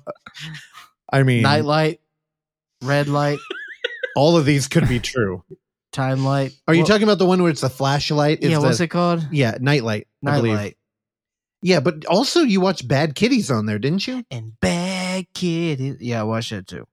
Yeah, like they got a lot of dude. They have a good selection on there. Also, the Straight Edge Ninja, also on Tubi. Now, okay, so you've both. Wait, is it? No. Oh, but I just saw the Straight Edge Ninja drop we have here. Why do you want to be Edge all of a sudden? You know that guy Jordan from school, right? Brady, were you talking through a sock in this movie? No, I think we dubbed everything, and even then we had terrible audio. God, could you speak like a gentleman when you were a child? Okay. Now on Tubi, you both have it. Did either of you register on Tubi? Yeah, I've never watched anything on Tubi. Oh, really? Oh, you do Mubi. Yeah, baby. Fucking lame. Yeah, Mubi, not Tubi. Now, you know what? Randy Mubi, not Tubi. No, but you know, like registering, it's like, why would you do it? Like, yeah, who registers? You know what? I want to though. Why? Because you can't add anything to a queue unless you register. Oh my god! But honestly, you know, I feel like That's Amazon not cute. Cutanon. Cutanon. Oh, also, when we were talking to Eugene, Mumblecore came up. And I wanted to interject. Mumblecore. Somebody said Mumblecore, and I couldn't sneak it in, but I wanted This to. is all on Tubi. What we got here? We got Underworld, Randy. Never seen it. What about The Haunting in Connecticut 2? Also never seen it. Tubi's killing it, dude. 8, Cold Skin. They got Warlock, Pumpkinhead. Dude, they have a ton of shit. Oh, It Follows? Yeah, they got a lot on there. Again, not sponsoring the show, but I do want to make an account because I wanted to add shit to the queue. They got Mother's Day. You know who directed Mother's Day? Who? Former guest on this very show, Darren Lynn Bousman. Yeah, he's like a half guest. You know, there's guests that I think that are family. He's a dude that would, you know. That's true. Yes, but it doesn't matter. Because we talked about Jigsaw's penis, so we thought. Dude, he talked about the weird, like, alternate reality game school or whatever out here in the Bay. Remember, he was Darren was great on the show. He was fine. He was punchy because you could tell he was tired from doing all the press, and he really didn't care what he told We did us. a bunch of hack fucking podcasts. Like, yeah, and then he came to Daddy Town, and we didn't give a shit. So he was like, "All right, well, let's not give a shit." Daddy Town. You know who directed Daddy Town? Also, that's the new name of this show. Daddy Town? Daddy Town. All right. Because Randy's a daddy now. Oh, Randy, congratulations. Congratulations, Randy. Thanks. I'll be moving to somewhere where it's much cheaper so I could raise a family and also not collect anything. Where would you move to raise your children, Randy? That's a good question. The only place I've legitimately thought about moving to is Atlanta, Georgia. Really? Yeah, it's cool there. Brady, it is far from cool. It is very humid. Yeah, I mean, yeah, the humidity I'm not super down with, but I don't know. It seems fun. There's a lot to do in Georgia, Randy. It's a big state. And also, there's the Ocoee River is not too far away. Very good whitewater rafting destination if you're into that sort of thing. Also, that is where the Olympic events took place in 1900. Nice. I couldn't have pulled that. I'm here to help. Yeah, so The Human Race, check it out. It's fucking worth it. If you want to see an action scene where a dude with one leg manipulates his crutches and kicks a dude in the face. Also, Tubi's got some good movies on here. Yeah, there's a lot of good movies on there. And oh, wait, Jack in the Box. Can you click that? So there's a diodrama. Again, diodrama is a subgenre we made up where. What about dino drama? Where it's an offshoot of Saw, where you have a bunch of strangers in a room. They don't know why they're there. Yes. There's a mystery host that usually is like feeding them clues or something. And I own that. but it's gone. I can't find the fucking DVD anymore. And Jack in the Box was a good one. I can't tell if that's it. I'd watch that. When a vintage Jack in the Box toy is More donated, of a Wendy's guy. staff Excellent. members start dying and one realizes the creepy doll inside. That might be it. I'm not confident anymore. Also, it looks like he's in the fucking lamentation configuration. So I will tell you, I do like Jack in the Box's late night menu, yeah, me too. Okay, yeah, the human race. I'm done. but they should have it all day because I'm not a late night guy because I'm a gentleman. Don't they? They honor it all day, don't No. You got to wait till like 9 or 10 p.m. they? See, this is pothead Clark talking. I don't No, like talking to that guy. no. I may have had that one time since I've become how you say pothead. Before, what I would do when I would do standing up comedy, I would go get it when I would come back late at night. No, you'd get poutine. At midnight, I would eat Jack in the Box. Wait, can you scroll back up? Can you get out of here? Look And at yet, this when I was doing that, I was 60 pounds lighter than I am now. Go back down. Wait, there's Throwback. The Evolution of Terror is here. All right, Wyvern, dude. Tubi's got a lot of movies on there. let's button this They're thing up. local too, right? San They're- Francisco. Let's hit them up. Let's get a Tubi rep on here No, why? so we could talk to them. So we can talk about get rid of your commercials, you jerk. Be off. like, hey, I like Tubi. Can we talk about it on the show for a no commercial exchange? Can you pay Tubi to get rid of commercials? see, that's what. Yeah, you can do that with Hulu. Yeah, but I don't think Tubi has an option. Tubi needs to. All Get right, it Randy, together. get him on the phone. We're gonna iron this thing out. Yeah, I'll my stop move. by next time I'm in the city. Okay. Just knock on the door. Be like, hey, I'm looking to switch over from Mubi. All Yeah, right. this is Randy from the Overlook Hour. Okay, I think we did it. Enjoy the talk we had with Eugene. Great chat. Towards the end of the interview, did I slightly throw Randy under the bus? Yes, I did. But I knew that Eugene was going to be there to catch him, and everything was good. Randy, what was the fear level when I did that to you? I don't know. It wasn't that high. Okay. Maybe like a 6. Oh, was- Well, like 5 is like you're just chilling, you know? 5 is in the middle, so. All right, well, now I'm going to step it up for next week. All right. Who we got next week? I'll look at the doc. There we go. Yeah, I don't know. Who do we have next week? It's in the doc. It's in the doc. Wait, is it a secret? What's up, doc? Yeah, it's a secret. Why can't we tease the We next don't week? tell them nothing. We keep right. them in the dark. We treat our listeners like mushrooms. We feed them shit and keep them in the dark, baby. Oh, dude. I'm going to cut your mic. That was a direct line from The Departed. When Terrell found out that shrooms grew in cow poop, he flipped the fuck out on isolation. Where has he been for 100 I years? don't know, but it was a lot of fun telling him that. But And then especially because Randy was like, yeah, I've tried them. He's like, oh, you like to eat shit? It was good. Also, we are going to be on other podcasts soon, so get ready. We're doing a tour. We're doing the tour de force. doing our own press So junket. if you're listening right now and you got a podcast, hit us up. We'll come on there. We'll fuck up your show for you. If you got another podcast, you better get us on your podcast to help out your podcast. Yeah. You hear me? Yeah, I can guarantee a little and a You Fisher. better strike that iron while it's hot. And brother, let me tell you, I iron. It's a putter. I am it's more so tired. But with a little bit of grease in the wheels, you can get a Randy Stat on board With a too. little bit of grease in your wheels. All right, end the show. What's okay? Is there a button? I don't.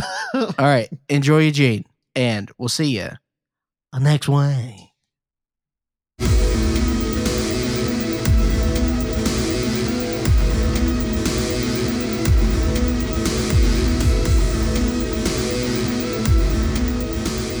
So Eugene, I brought up the tap water because Madeline's in town, and whenever What she town?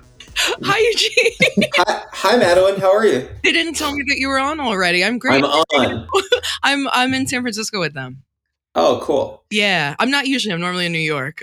But Got it. Cross the continent exactly for this podcast. specifically to talk to you remotely. Exactly. We appreciate that. Hey guys, if you had told me a little bit ahead of time, I could have just driven up. We could have done it in person wearing masks. Oh my God, would that have been a delight? Wait, where are you right now? Los Angeles. Oh, that's a bit of a That's commitment. a bit of a drive, Eugene. You would have been bummed out having drove 6 hours to hang out here. I don't want to burst your bubble or anything, guys, but that's actually was called a joke. That's what we refer to as one of these humorous statements not grounded in reality. We're learning things right away. That's what a joke is. Yeah. Damn, Eugene, you rule, man. So she flew in, and we're always, trading our favorite art. We're trying to one up each other. And this year she came and she was like, "Wait, have you seen Skydiver?" And she threw that on. And earlier when you were talking about being a rough interview, I was just thinking about you pleasuring yourself over Zoom. And I'm like, I don't know, you feel pretty comfortable whenever you talk to people. Pleasuring myself. What the hell does that mean? The hell are you guys talking about over Zoom? I'll tell you something. If you're referring to the movie Skydiver, like instructional video, that was made in 2010, long before Zoom was even a little sparkle in the eye of a Chinese disruptor. So we were using, I think, probably Skype. It was either Skype. Well, okay, so that, since we're talking about a moment in the film Skydiver where my character is masturbating in bed, only to be interrupted by a phone call from his sort of future handler in the anti-taxes, anti-water, basically not really Islamic, but some sort of weird mystical religion adjacent cult. Anyway, yeah, I was probably filming that on a what do you call it? Photo booth on MacBook. And then most of that film is filmed through screen grabs of Skype or Google Chat. And I was just doing a QuickTime, you could do a QuickTime sort of screen capture. So that's how that was recorded and made. So of course, this is all to say it had nothing to do with fucking Zoom. Yeah. No, actually, have you ever seen the film The Collingwood Story? No. Is that like a horror film? Yeah, it's a found footage film that predated video chat. And the whole film takes place over a computer via video chat. But the director had to create the aesthetic and what it would look like. And Skydiver looked a lot like that. So I wasn't even sure if you were really using video, like a built-in camera. I was using, what is it called? Welcome to Collinwood? That ain't it. What is it called? It's called The Collingswood Story. Collingswood. Okay, got it. 2006. Cool. Yeah, I should look at it. Oh yeah, the screen grabs look interesting and funny in the way where people had to predict what interfaces would be like and stuff. No, I don't really, is from what I'm seeing in these images, I don't really know if it looks like Skydiver, but I do like how it looks. It actually reminds me of the Tribe Called Quest music video for Scenario. If you look that up, you'll see there's all sorts of user interface things that they're doing that are have to do with computer apps and programs and stuff. I know this one. Yeah, I think what I was trying to articulate with Collingswood is kind of like a low light, not a high def camera. Yeah, so yeah. It had that very kind of early 2000s look. I mean, Collingswood is a future that never happened. So they're straight up it looks goofy, but man, I fucking love the way that movie looks. I'm gonna watch it. I think it looks cool, and your recommendation is enough for me. I'm interested, obviously, in this aesthetic, and I'm interested in visionary attitudes towards it. Of course, like Skydiver was made because in 2008 I shot this movie 0's and 1's. Which the whole idea of that movie was we're going to shoot every scene with multiple cameras, and then we're going to embed that footage into apps and websites and games and other computer centric delivery systems, basically, communication systems. And it'll be like a movie that takes place all inside of a computer. And hopefully the viewer will be processing the narrative the way that they would process their own experiences online. So, you'd just be dealing with text and multiple windows and scrolling and all these things. And hopefully I would be able to figure out a way to, sort of update, cinematic grammar for kind of this new way of processing imagery on a screen that everyone was kind of getting used to at the time. And that took over 2 years to graphic design every app, every game, and animate it all and get the timing right, because we wanted it to be funny and not just fucking confusing. We wanted to be clear and funny and not confusing and boring. So there were a lot of people who volunteered on that with me, and I really mean volunteer, like work for free. And it was a really amazing process and collaboration to work with all those people. But as a director, you're like, oh, wow, like my vision or my concept of what this was is really changing and evolving. And it's really amazing. And really also, I was 21, 22, 23 while we were 24. It was like those 3 years. That's when I finished it, when we made it. And I was just scared, kind of like losing control. I guess I'm not a director after all, just like someone who's helping a bunch of other people design a fake Doom game or something. So Skydiver was made while we were finishing 0's and 1's, because I was like, well, I wanted to like kind of take control of a film, and that film was like, and also was very interested in like the screen aesthetic and how I could tell cinematic story through the computer. And so I was just like, okay, I'm just going to actually pretend to be a character and start talking to people through Skype that don't even know I'm acting. And I'm going to start recording them, and they're not going to know I'm recording them. And then along the way, I did let some people know. And so they sort of then became kind of performers with me, and the thing, but I made it in real time. Like Skydiver, I made basically over the course of 14 days. And what we did is every single day we released a new episode. And so after 14 days, we had basically 12 episodes. But that was it. Those conversations for the most part were like completely candid and improvised, and they didn't know that they were acting in a narrative you were creating. They were interacting with you, and you were acting different. Exactly. I would say especially the first like 6 or 7 episodes. But even after that, I think if my friends had been watching or whatever, they kind of naturally picked up on the fact that the thing that was interesting about this was like a real and sort of candid, like you said, interaction. And so even though on some level, they were aware that, I'm not being fully myself, or there's like they're being recorded.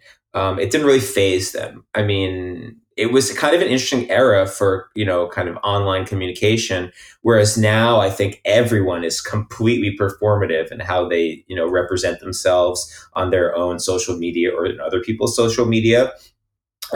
So we hadn't gotten there yet, where people were just like completely like inauthentically performative to the point where like performativity is now authenticity.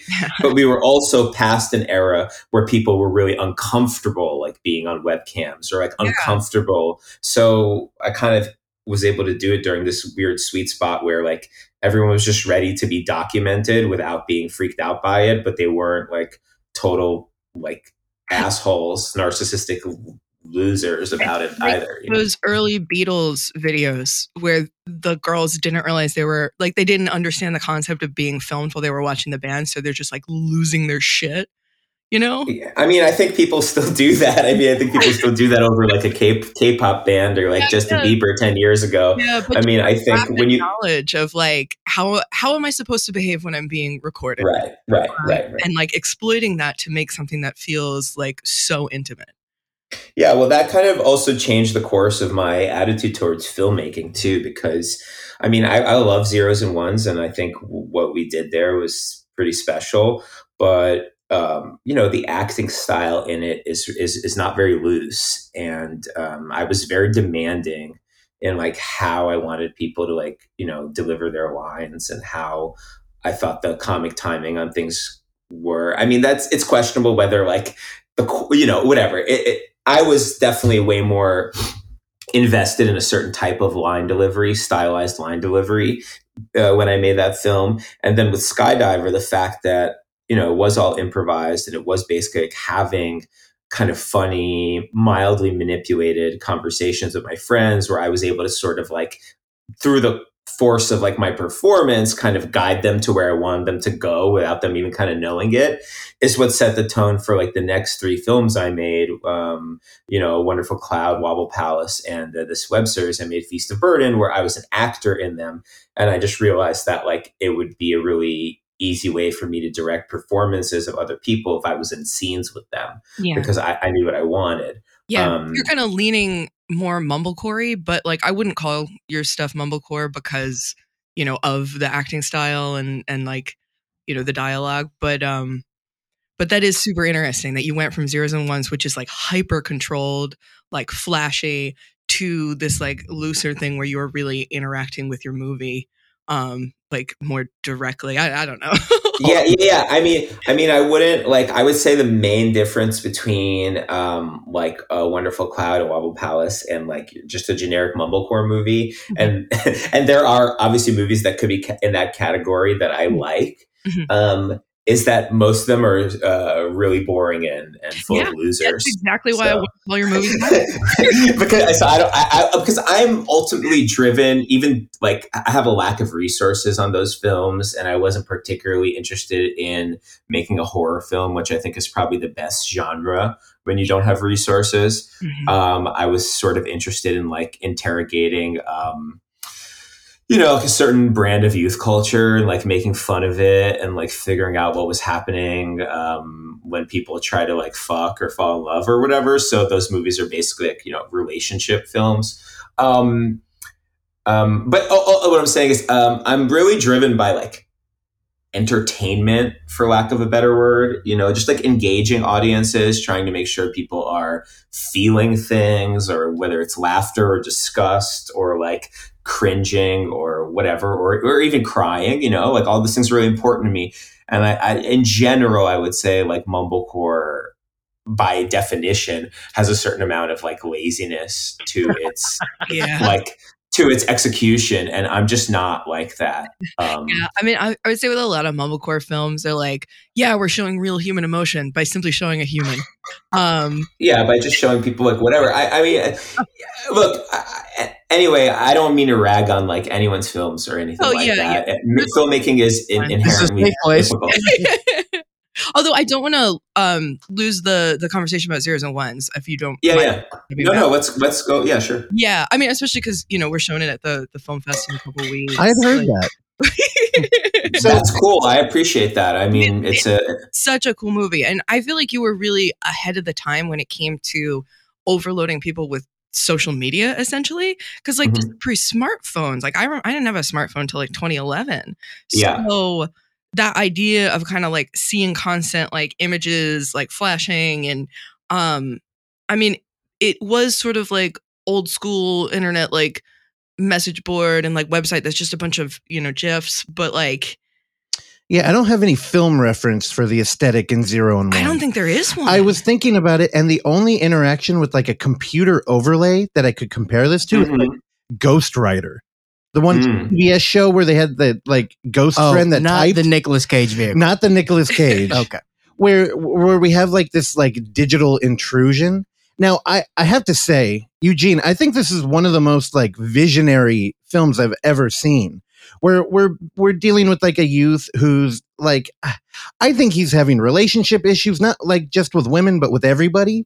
And the way he kind of breaks it down mentally is through the lens of a like computer. And everything looks like it's in a monitor.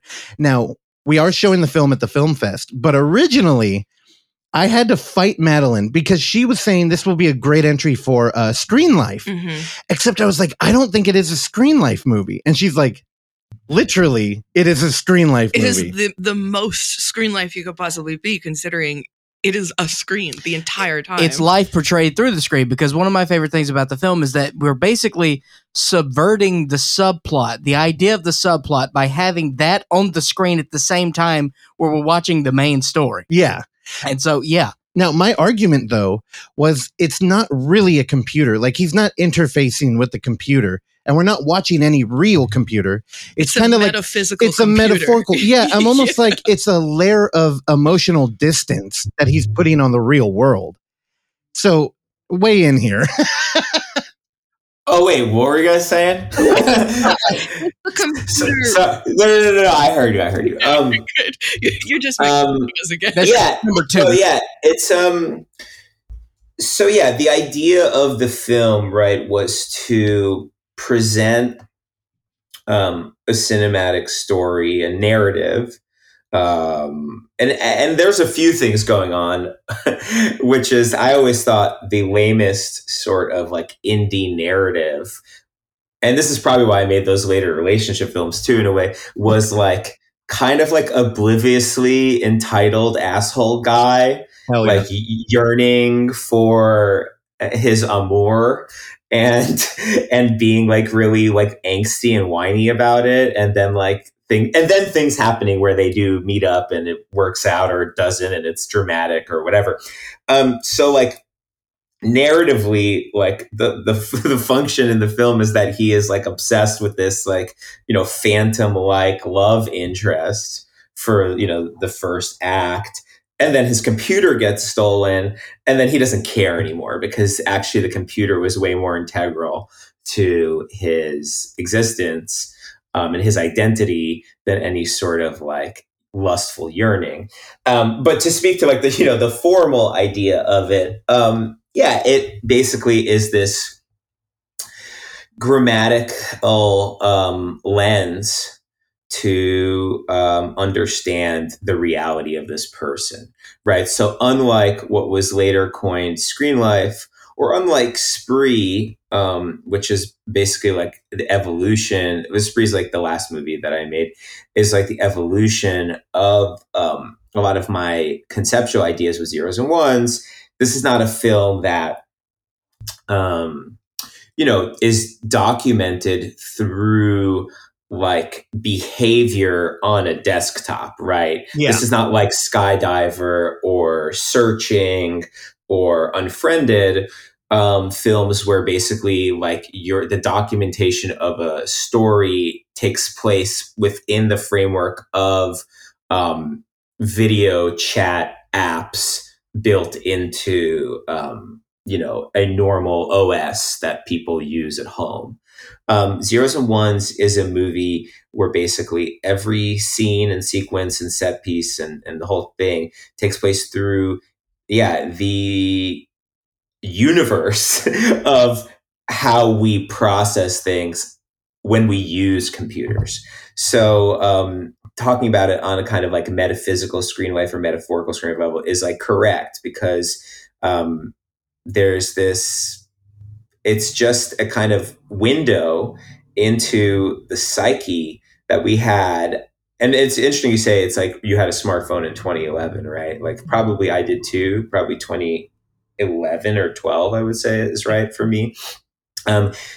The thing that 0's and 1's captures is that like pre-smartphone moment where I think we probably forget now all of that energy and time that we're currently spending on our phones. We basically were spending on our computers, more or less. Probably a bit less, because the phone just goes with you wherever you go. But just the sort of energy we're putting into social media on the phone or into interacting on the phone, we were doing that with computers. And so probably between the years of like 1997 to like 2010 is really like that era.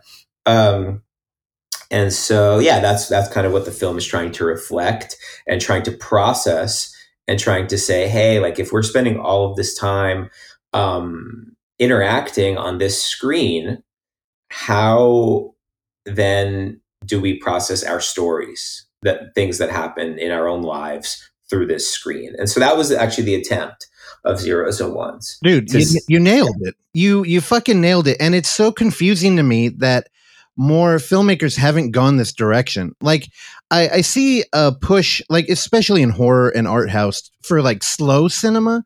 Like A24 is really like, I feel like the conversation is, hey, we need to slow life down. Like they're on their phones too much, and we really need to appreciate like a skyline and, you know, walk through the woods. And it's kind of like this forced slowdown, where your film is kind of like, those days are gone, and kids now, they don't know what the fuck's going on, but they can understand it in a heavily complicated screen. And it's like, because so many films, we go to a 4:3 ratio and it's all narrowing. Yet you use the whole screen and you use every fucking corner of it. Yeah. I'm a maximalist. I mean, honestly, I view slow cinema the same way as I view mumblecore. It, by and large, unless there's like a master practitioner, it's very lazy. It's like a lazy style of filmmaking. No, for sure. And we're, of course, we know Spree. I have my Blu-ray in the room with me right now. Cool. And like, of course, we're big found footage fans. And one of the things with like Unfriended or Collingswood that I think is very important is not to treat your audience dumb, and not in like the horror way where it's like, oh, we're going to have a flashback here, so we remind you of a story twist, but more like in Unfriended, she's on Live Leak. Like we're not like changing things in a like winky way or in a distracting way. And I don't know if you've seen Searching. Mm-hmm. Okay, now the thing I hated about Searching is that movie fucking holds your hand in every regard. There's like a large narrative background music. The score is very handwritten. Right. And like in the film, and it takes place in San Jose, and San Jose sucks. Yeah, continue. There's another. Yeah, but like in the movie, like if they want you to like say we have a computer screen, and of course it's widescreen. Most people have multiple monitors now. Yeah. They want you to look at one thing. They literally zoom in the camera, and it's over here, and it's like no. We know how to look at a fucking computer screen. And that's why like Unfriended work, because we like looking at the songs in her iTunes, and we like going through her emails, and we like looking like we're the ultimate voyeur now. Yeah. Dude, I do think that I feel like you're the only dude that gets it, and it's very refreshing. Thanks. I do think that, probably the most interesting part about a screen film, whether it's a computer screen or a phone screen, which is what Spree is like, right, is the voyeurism, like the inherent voyeurism that, you know, is the grounding for cinema. I mean, cinema is a voyeuristic medium, and some of the greatest works of cinema are about that, right? Like Rear Window, I think, is probably one of the greatest movies ever. Then there's a lot more. I agree. Of course, there's a lot more, and there's a huge, obviously, sort of tradition of it in horror. I mean, that's one of the most fascinating things about this language and about this visual style. And Eugene, you know my voyeuristic go-to. I heard Harmony Korine talking about one time, the first time he ever saw the show Cops, and it clicked for me too, because my favorite part is we get forced entry into people's homes who aren't ready for it. So you just get to take in unfiltered like America. And dude, it's the most voyeuristic pleasure I've ever had. It's also kind of like a sickening show, Cops. I mean, it's actually revolutionary, right? It is like the ground, and even maybe more than like the real. Obviously, the real world's a big part of it, but like reality television, you know, Cops is right. This sort of weird, like produced verite, you know, brought into people's living rooms. Yeah. And it's really revolutionary. But the difference between like reality though, that faux reality, I'm not interested in. I feel like that's Hollywood reality. And I kind of like the ugly, like the Bravos and the E's. Yeah. But the other thing is it is a heavily produced cinema verite show. Yeah. And like, what they choose to leave in is incredibly interesting, because you want to make ratings. Right. And a lot of the times, you know, the people who are being challenged by the law, they're kind of like the afterthought. I don't know. It's so ugly and voyeuristic. Like, no, yeah, it's definitely a vision of America. And obviously what we know from the media is that people like car crashes and people like train wrecks. and people like conflict. I mean, I don't want to say people are drawn to conflict, right? It's the basis of all drama. And so, if an episode of Cops was just them driving around and, getting cats out of trees and, playing basketball with the neighborhood kids and whatever else, that's an episode of Cops that they will never be airing. I disagree, because the thing I think I like about Cops is the reality. The honest reality where everybody's aware there's a camera, but it's like there's only so much you can do when you're in a foot pursuit. Yeah. But they do have episodes where it's like, like a little propaganda piece. And it's like, hey, there was a girl in the middle of the street. We helped her cross. And hey, we're just doing our neighborhood duty. Yeah. Cut to dude on the ground. Hey, you're right. My level of database knowledge of every Cops episode is probably inferior to yours, so I will yield to you on that. And I don't debate like the truly revolutionary nature of that that show. What show I liked when I was a teenager that I think is really revolutionary, and I was on a call the other day and someone kind of trashed it, and I was like, are you kidding me, my friend? 24. Remember that show? I do remember 24. Now that is a high concept show. That is the idea of that. I think was probably inspiring to me as I got a little older. When I came out, maybe I was 13, 14. And just the idea of that each episode is real time, and the tension that you generate from that, and the fact that the entire season was 24 episodes, it was one day.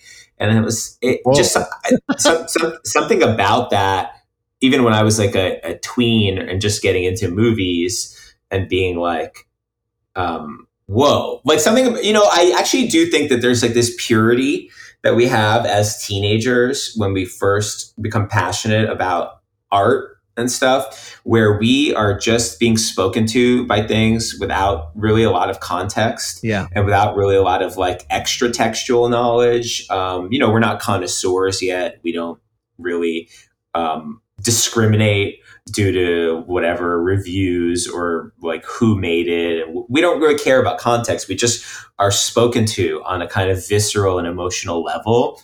And I think in a way that's kind of like our purest moment as like appreciators of art, of good art, of populist art. There's all sorts of cases to be made for, like more complicated forms of art.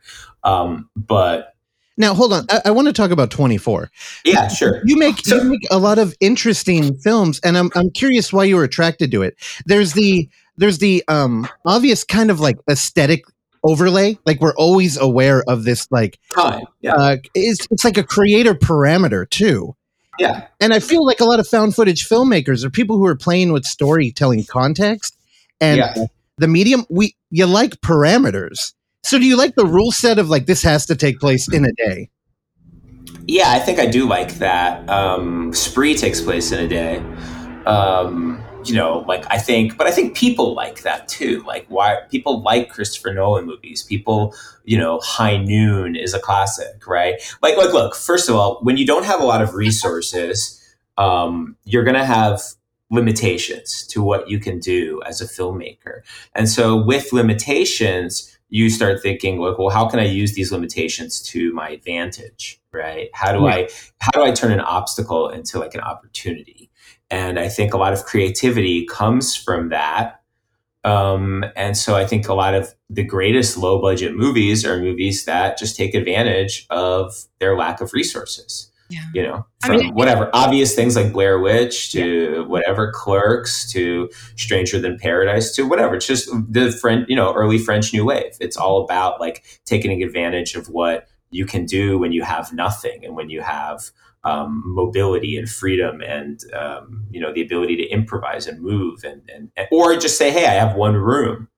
Like, okay, I guess I better trap a bunch of people in here. I think that's something that's really like pleasant to like the human brain when a rule is set that is like unique in that way, where it's like this has to take place in one day and we cannot break the time. Oh, for sure. And it accomplishes that. Well, I think if your audience is in tune with what you're doing, they're in on it. Yeah. Like we've been doing this dumb bit with 2-sentence horror stories at the beginning of the podcast.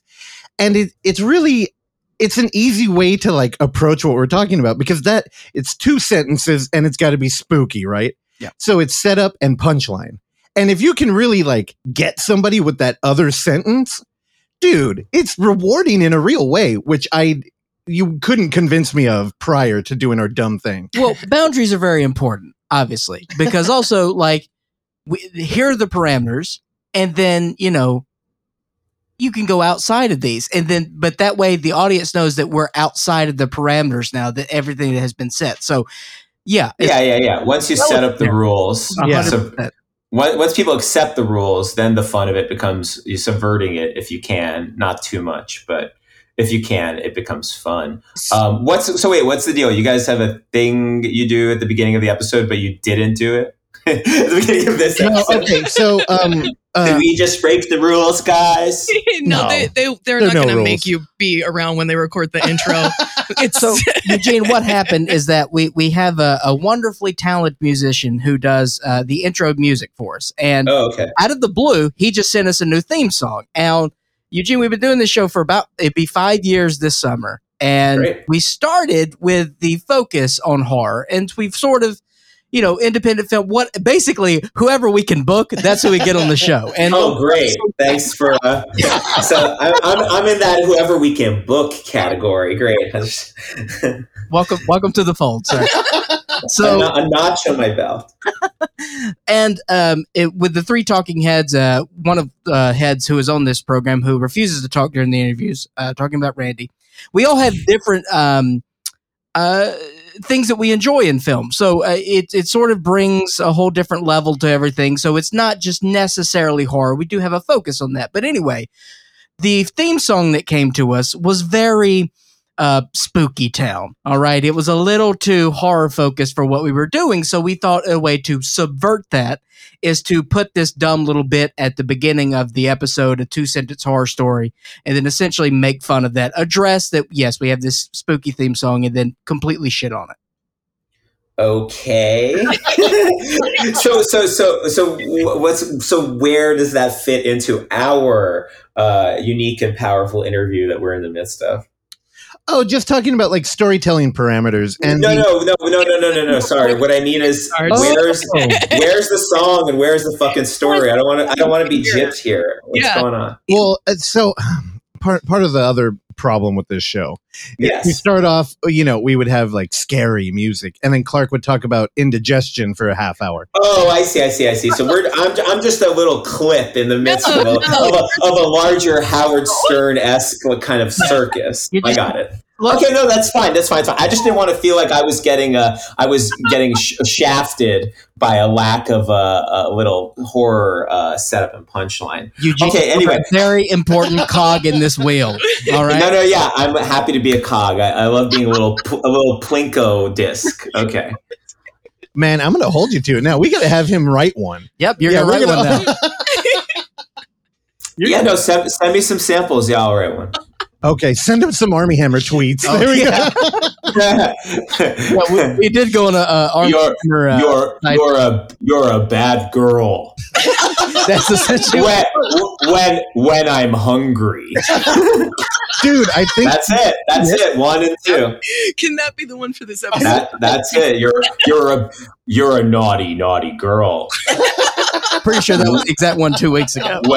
When I'm hungry. So, yeah, hungry boy.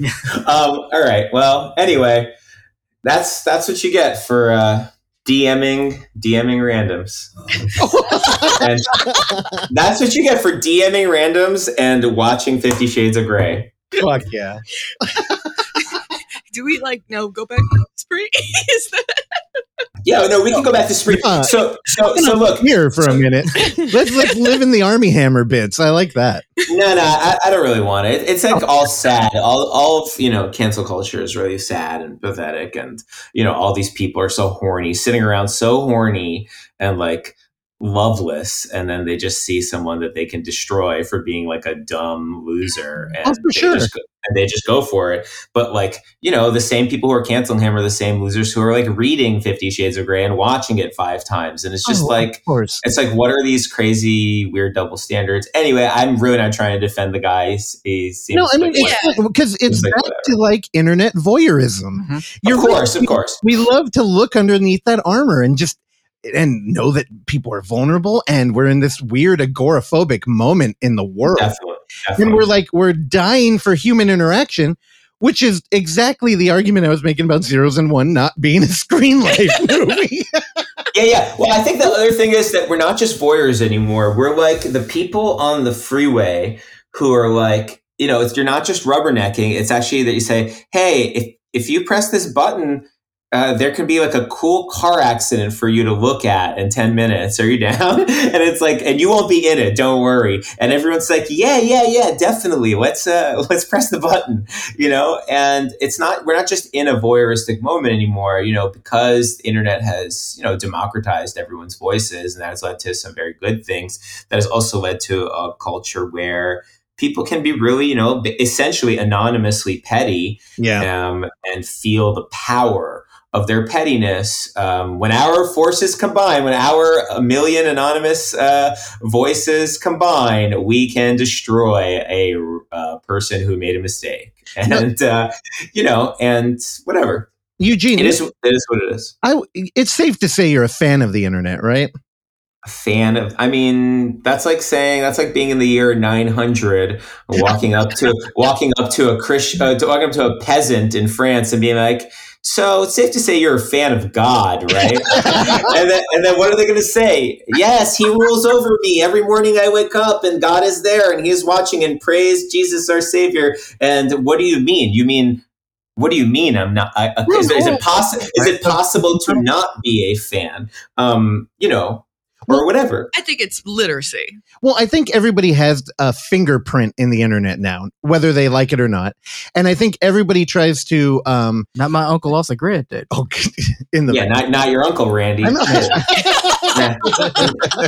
Randy's uncle is sending packages out. Randy, are you there? Randy? Yeah, I'm here. Okay. Randy's gonna fucking tell his uncle about me. I do probably have extended family that are off the grid somewhere in Montana, so you're probably right. Oh, Montana. Oh wait, I'm sorry. Who said that thing about their uncle? Was that Randy? That was me. Oh, that was who? That was Clark. I don't even know if everybody told me their fucking names, by the way. I did. He was on the call when I sat down and put the headphones on. I'm like, oh, Eugene's here. So okay, Randy, I am so sorry. Clark. Yes. Don't tell your uncle about me. Yeah. Okay. Now, I have to send it in a carrier pigeon anyway. That's the only way communication. Those are gone. These beautiful pigeons. They were once the most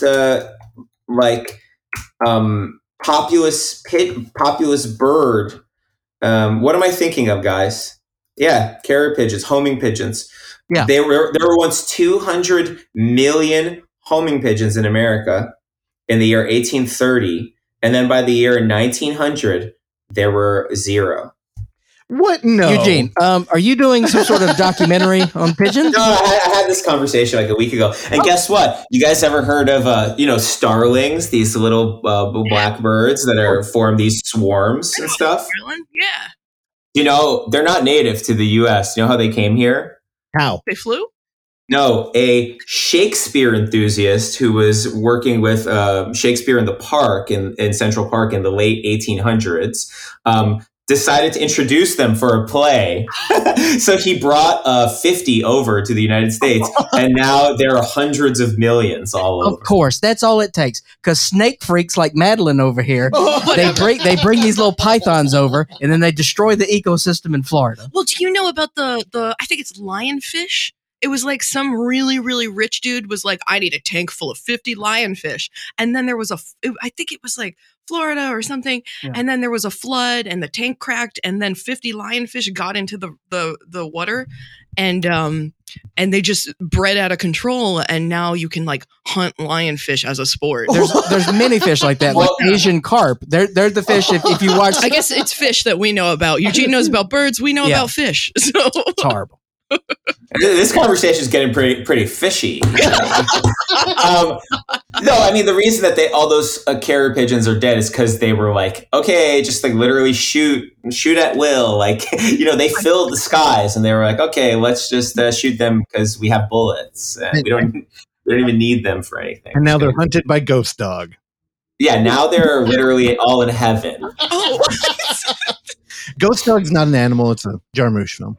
No, I know that. But, oh, yeah, I see. But those are a different breed of pigeon that he uses. I gave him a look like I was scared. So no, I remember he uses whatever messenger birds, but those aren't actual like the genus carrier pigeons. Anyway, so the thing about 0's and 1's is that.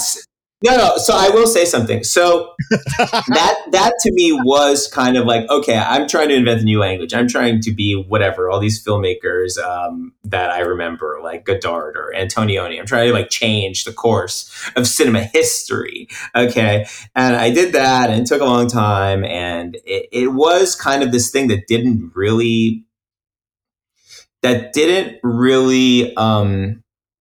integrate in a way that I think was like conducive to a casual viewer, where, like you guys said, you have to kind of understand it as a sort of like mediation of reality. It's like a story that presents you with a type of vision that mediates reality through the thing that we've been mediating our experience through, right? And then as opposed to something like Skydiver, which is a documentation of how we do in fact interact through computers. And so a few years later, when I saw Unfriended or then eventually Searching, that was much closer to Skydiver, even though actually a lot of people who worked with me on 0's and 1's ended up weirdly working on Unfriended. Like my assistant editor is the editor on Unfriended. One of my VFX guys, he was the VFX supervisor on Unfriended. So I think definitely some of the things that I came up with and that we came up with, definitely influenced that movie. Yeah, definitely way ahead of its time. And like when I watched it, I was like, I cannot believe that this is like 2008 or 2006. I think is what it said.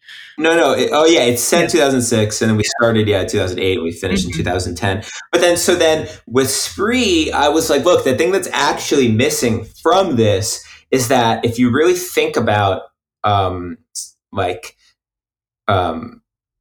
Skydiver, right? It's missing like a frame story, right? For instance, it is called instructional video, but like there's no thing where you're like, okay, I'm going to like document all of this because I want other people to like, learn or something, even though it has that title. And so when you think about like Unfriended or something, there's no real reason why you're seeing this. Yeah. It's just kind of like, oh, hey, the movie is presenting you with this story that took place on a computer. Yeah. And same thing goes for Searching. Mm-hmm. Skydiver has a little more of a narration to it, and that your character actually like breaks the form and speaks directly to us in a way that makes it feel more documentary.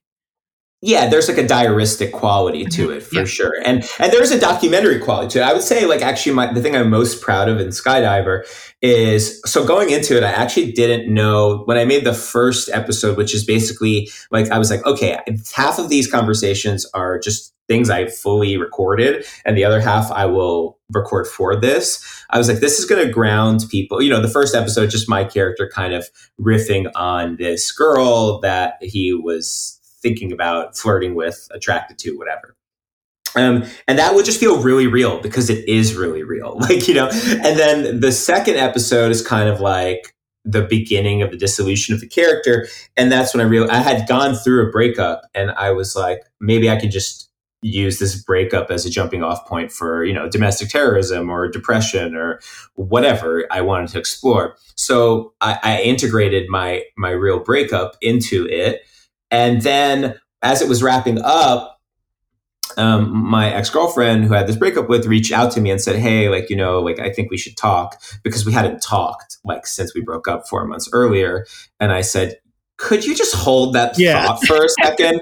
Like, I'd love to talk to you. I actually was obsessed with talking to you for like after we broke up. But I'm thinking it'd be great if we could talk in about 4 days on a webcam that I will record it all. And she was open to it, and she's an actress herself, Kate Shield, and she's eventually the lead in A Wonderful Cloud, which is a movie we made a few years later. But yeah, so she was down, and so this actual kind of reconciliatory, almost like fact-finding conversation that we were both wanting to have about like what happened to our relationship and why we broke up and where our feelings were at and all that is a real conversation. Like, that is not at all different than how it would have happened if it was not recorded and if I was not a terrorist style character about to suicide himself into the tax building or something. So I'm really proud of like capturing that, because I think it's really rare in a movie that has a narrative through line to capture something that's truly real between two people. And, so that's that. And then hold on with Skydiver though. I'm going to push this on this episode a lot, and I'm going to try and get people to watch it. One, because it's on Vimeo and it's available, but two, I feel like it's timely in a terrifying way. Mm-hmm. And without, like, the thing I mentioned to Madeline is the thing I loved about Skydiver was it's so timely, yet you still come across as politically agnostic. And I think that really opens the door for anybody to watch it and kind of be terrified with this very personal story that takes a very timely twist. And I'm very excited for people to rediscover it. Yeah, it's pretty, it has its own pace, and there's something you have to be, I think I can tell from our conversation, you have to be a bit of a voyeur to really get into it. But I do think people who are like, cinephiles and kind of have like a cine look at reality always like that movie, because they just are plopped into like, a person's life. And Eugene, hopefully it's funny enough and has enough kind of interesting interactions that you're just like, oh fuck, this is interesting. Yeah, and you can carry it. You're an interesting dude. And I think what you're articulating right there is the whole problem with found footage horror.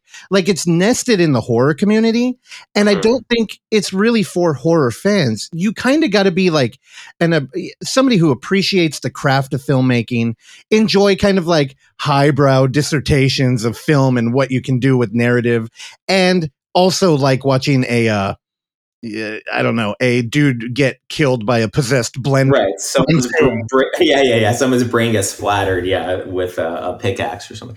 Yeah.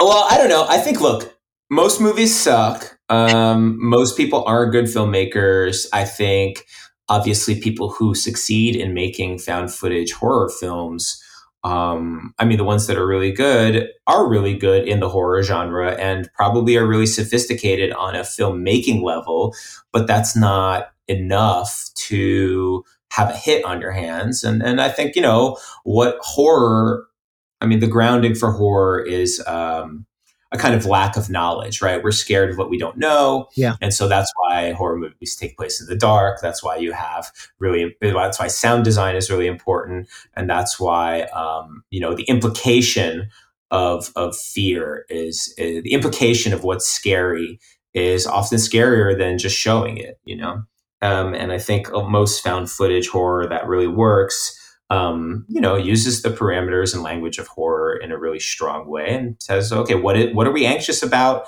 in this medium, in this VHS or in this webcam or in this, I don't know what other found footage styles there are, in this digicam, whatever. So my favorite moment in Spree, early on, the moment where I knew I loved the movie is the first time that he opens the car door.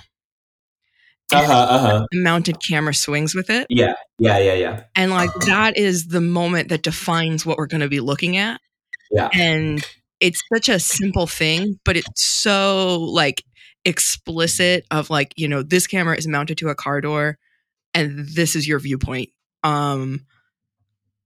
Yeah. So we had, the film. So look, let me just take one step back. So after, Zeros and Ones and Skydiver, basically there were 7, 8, 9 years there until I made Spree. I was processing other stuff, kind of figuring out whatever other forms of filmmaking. And so then if you think about those films all together, Zeros and Ones is like this, like kind of metaphorical mediation of what we've been experiencing. Tell a story.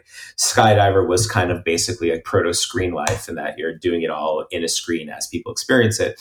But then there's no point of documentation for all these screen life movies I've been seeing. And once live streaming started becoming a thing I was aware of through, kind of Twitch streaming, but also mobile devices in basically. I mean, you're always aware of it. There was live streaming in 2005, but once it became like more popular as a way people make money, I just thought, okay, that is actually the grounding for why you would have a, screen horror film, because it would be live streamed. And so the rationale for its documentation would be real, and that to me, I thought was something missing from screen movies that I had seen up till that point. So, like pure screen movies, there's no reason why their screens were documented. And here I was like, oh, actually, Kurt is a live streamer. Kurt is streaming all of this evil shit he's doing for views and for followers and for likes. And that was really important to me, just on a conceptual level, of why I would revisit this sort of conceptual framework that I felt I had already exhausted like 10 years earlier. Yeah, but it's so different. Like in Spree, it's all about chasing fame, which is the whole social media thing. And I am almost like face blind when it comes to film, and I never can point out actors or anything. Yet you've got some like interesting people playing roles in this film where it's kind of like a clout chaser is our lead, who's taking his aggression out on a society and filming it. And you have like Frankie Grande, you had Misha Barton, and then now David Arquette is like got this whole revival in horror. Don't tell me you're face blind to David Arquette. No, of course. He broke through. Normally I can't pull anybody. Yeah. But like how was it working with them? Great. Super duper. It's my first film that had like a real budget, my first film where I had a casting director, my first film where I am not acting in it. That was very scary to me, because I told you I had developed this sort of style of directing where I could kind of control the flow of the scenes by being in it. And of course, all those films have scenes that I'm not in. Like there's obviously scenes where I'm just directing purely from behind the camera. But I thought, that was with my friends and people I knew really well, and I knew what's good about them, and I knew what's flawed about their performativity, and so I could just tweak that. And I was really nervous, like going into it, like, oh, I'm going to work with like professional actors who have been like directed many times by like real people, and this is going to be fucked, and I'm going to be exposed as like a fraud and all these things. And it was super great. Like, I mean, Joe Keery is, I think, honestly, generational talent. Like I will be shocked if he doesn't have an amazing career in the next, 20 in the next coming years. Clearly doesn't, like, he clearly will take risky roles and is comfortable looking like weird. I think for him, it's not about risky or not risky. I think for him, it's does he think it's smart? Yeah, he's really smart, and he's very sensitive. And obviously a really good improver, really funny, whatever.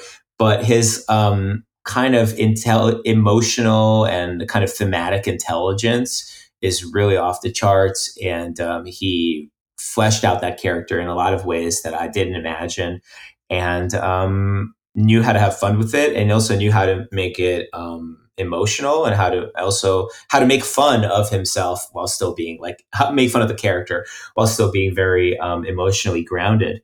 And it was really amazing to see him work. And all of this is just to say that working with David Arquette was really easy and fun, because he's super talented, and most, I think, professional actors on the level of most of the people in the film are successful and professional because they are really good at it, but someone like also, people who are reality stars like Mala Kent or like Frankie Grande or whatever, they're also really good performers in the same way that I think a lot of the actors in my earlier films are good performers, where they don't really, it's not about like method acting. It's about projecting your own like kind of manipulated emotions in a way that's like accessible and entertaining to a viewer.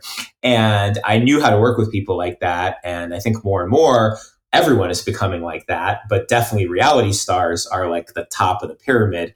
And so they both sent in audition tapes, and I was like, wow, they're just like literally better than how I wrote the characters. So I'll just cast them. And so it was cool. Misha Barton's great working with her too. She's so totally easy, total professional, totally down to clown, as we say in the filmmaking community, down to clown. Now, Eugene, I ask the hard-hitting questions on the show. Please, so, prepare yourself. Here we go. You've got a little bit of a thing with alliteration with the characters' names. You've got Kurt Kunkel, Chris Kunkel, Miles Manderville. What's going on? And those all sound pretty funny to me. I mean, you're saying these names out loud and I'm laughing. So that sounds about right. I mean, they sound ridiculous, huh? No, I love alliteration. Which is the point. I mean, it's satire, like Spree is a satirical film. It's a film that is trying to make fun of all elements of the culture. And these sorts of names, they just get stuck in your head. We live in clown world, right? So sure. We just need to tease out clown world. And the thing about living in clown world is that if someone tries to point out to the general populace that the universe we inhabit and that we actively participate in is demented, carnival-esque, stupid, and false, everyone will feel like the movie or the art that points that out is demented, stupid, and false, which isn't how it is, but people in the moment don't get it. So that's how you get, whatever, Jonathan Swift or Montaigne's essay on cannibalism or Starship Troopers, that's how you get those, or Showgirls. That's how you get those sorts of movies that are reviled and misunderstood and make people angry. Yeah, I thought it was so interesting that you got Frankie Grande and Misha Barton to play. They're kind of the villain in the narrative of the film, where we have this boy, Kurt Kunkel, who's spiraling out of control in a live stream, hoping that people will like and donate and kind of elevate his standing in society, when he's got Misha Barton in the back seat. Misha Barton's in the front. She comes up to the front and she's sitting next to him. She has kind of a crush on him. She has a kind of crush on him, which he is like asexually oblivious to. And her reasons for that crush are also comical in my mind, and I think in Misha's mind. But there's not enough. Like, I wish that whole section of the movie was 3 times longer. The dog, not to spoil the movie, but we have these attack dogs that and that part of the story. Wait, sorry, but finish your point. Yeah. I was just thinking, like, social media real estate. I feel like you look at like Frankie Grande, who is a sibling of a megastar, Misha Barton, who was on a hit show, who used to have a lot more real estate in like TV, and it's like they're kind of here. And they're, the spiral is happening in this movie that they're acting in, but yet they're kind of a part of the problem in reality. And I just thought it was so good because you're right. You are having fun in Clown World, and it's a send up, yet it's incredibly true at the same time.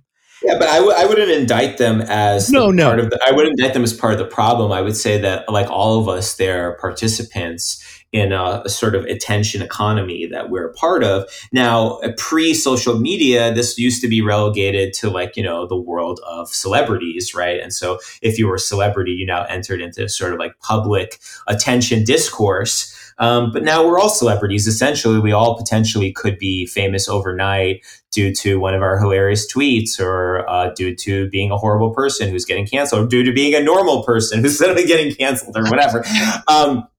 So So if anything, they're more like the canary in the coal mine than, sort of the villains or something. I would say someone in the film, in the framework of the film, obviously Kurt is the most villainous and weirdly also the most sympathetic character. But someone like Bobby, right, who's like Kurt, the kid Kurt used to babysit, who in a weird way is like his mentor, unbeknownst to Bobby, is his mentor, is probably like, most villainous because he's the most amoral and he's the most immoral. And he is also successful from his immorality, right? And his knowing immorality. Whereas Kurt thinks he's helping people. Kurt thinks he's making a tutorial to help people go viral. Yeah. Whereas Bobby makes videos where he forces homeless men to chase, dollar bills on fishing lines and then ridicule them, So, I mean, that's a very conscious act. I'm like putting together now, like Kurt is doing a tutorial in which you never really learn how to do anything, and like the same with the Skydiver. I mean, are there really steps, or are they just sort of like taglines? I mean, I think you can learn a lot. I wouldn't suggest anyone learn a lot from it, but there's all sorts of stuff in there for your local psychopath. I mean, I like that kind of delusion. That it is a delusion, of course. Of course, it's not actually teaching anything, but there's a zillion delusional people out there who think that they're teaching all sorts of things online who don't know what the hell they're talking about. And luckily for us, very rarely does it result in violence. But the sort of horror genre endgame of all of the delusional, kind of lonely, lost people out there who view themselves as one click away from being the next great influencer. The horror sort of, end game of that is this sort of murderous rampage. Yeah. Right? It was really interesting for me, like watching Kurt, because in one moment I would be like, I would pity him. And then he would start talking and I'd be like, I feel like I'm watching that Elliot Rodgers, like manifesto. Yeah. And with his videos and stuff. Yeah. And like that is really like difficult in a way. Because I was legitimately very uncomfortable in scenes, but I was also enjoying myself, which is like kind of a cool like duality. Yeah. Well, I was fascinated with the Elliot Rodgers videos and the manifesto when all that tragedy happened. Yeah. It's the voyeurism, right? Fascinates you to characters like that and sort of documentation of their, cruelty and their insanity and their victimhood. They're sort of like, they put their victimhood on display. And I just honestly saw it as very transparent, the sort of performance quality of what Elliot Rodgers how he was behaving was so performative and so villainous, almost like he was casting himself as this like spurned supervillain. And I just thought and then I also saw online how certain people were attracted to that or thought it was interesting. And then, we had this whole decade of horrible, mass murderers, oftentimes teenage or 20-something men. And a lot of them left behind video documentation of their feelings and their view of the world. And oftentimes this was a kind of weird transmogrified anime villain. And I just wanted to make fun of them. Yeah, that was that was intentional though. Like you were thinking about like those videos when you were doing Spree. I just thought there's a way that let's make fun of them. Okay, Eugene, I just wanted to make sure I had caught the that was the intent. Yeah. I think you're totally right, Eugene. That is the right way to treat these type of people too, because the media often gives them a huge platform, makes them look extra evil, and turns them into a celebrity. Continues to cast them as the supervillain. Yeah, and it really propels their social media real estate. Yeah, and I really like that movement of no, belittle these people and tear them down.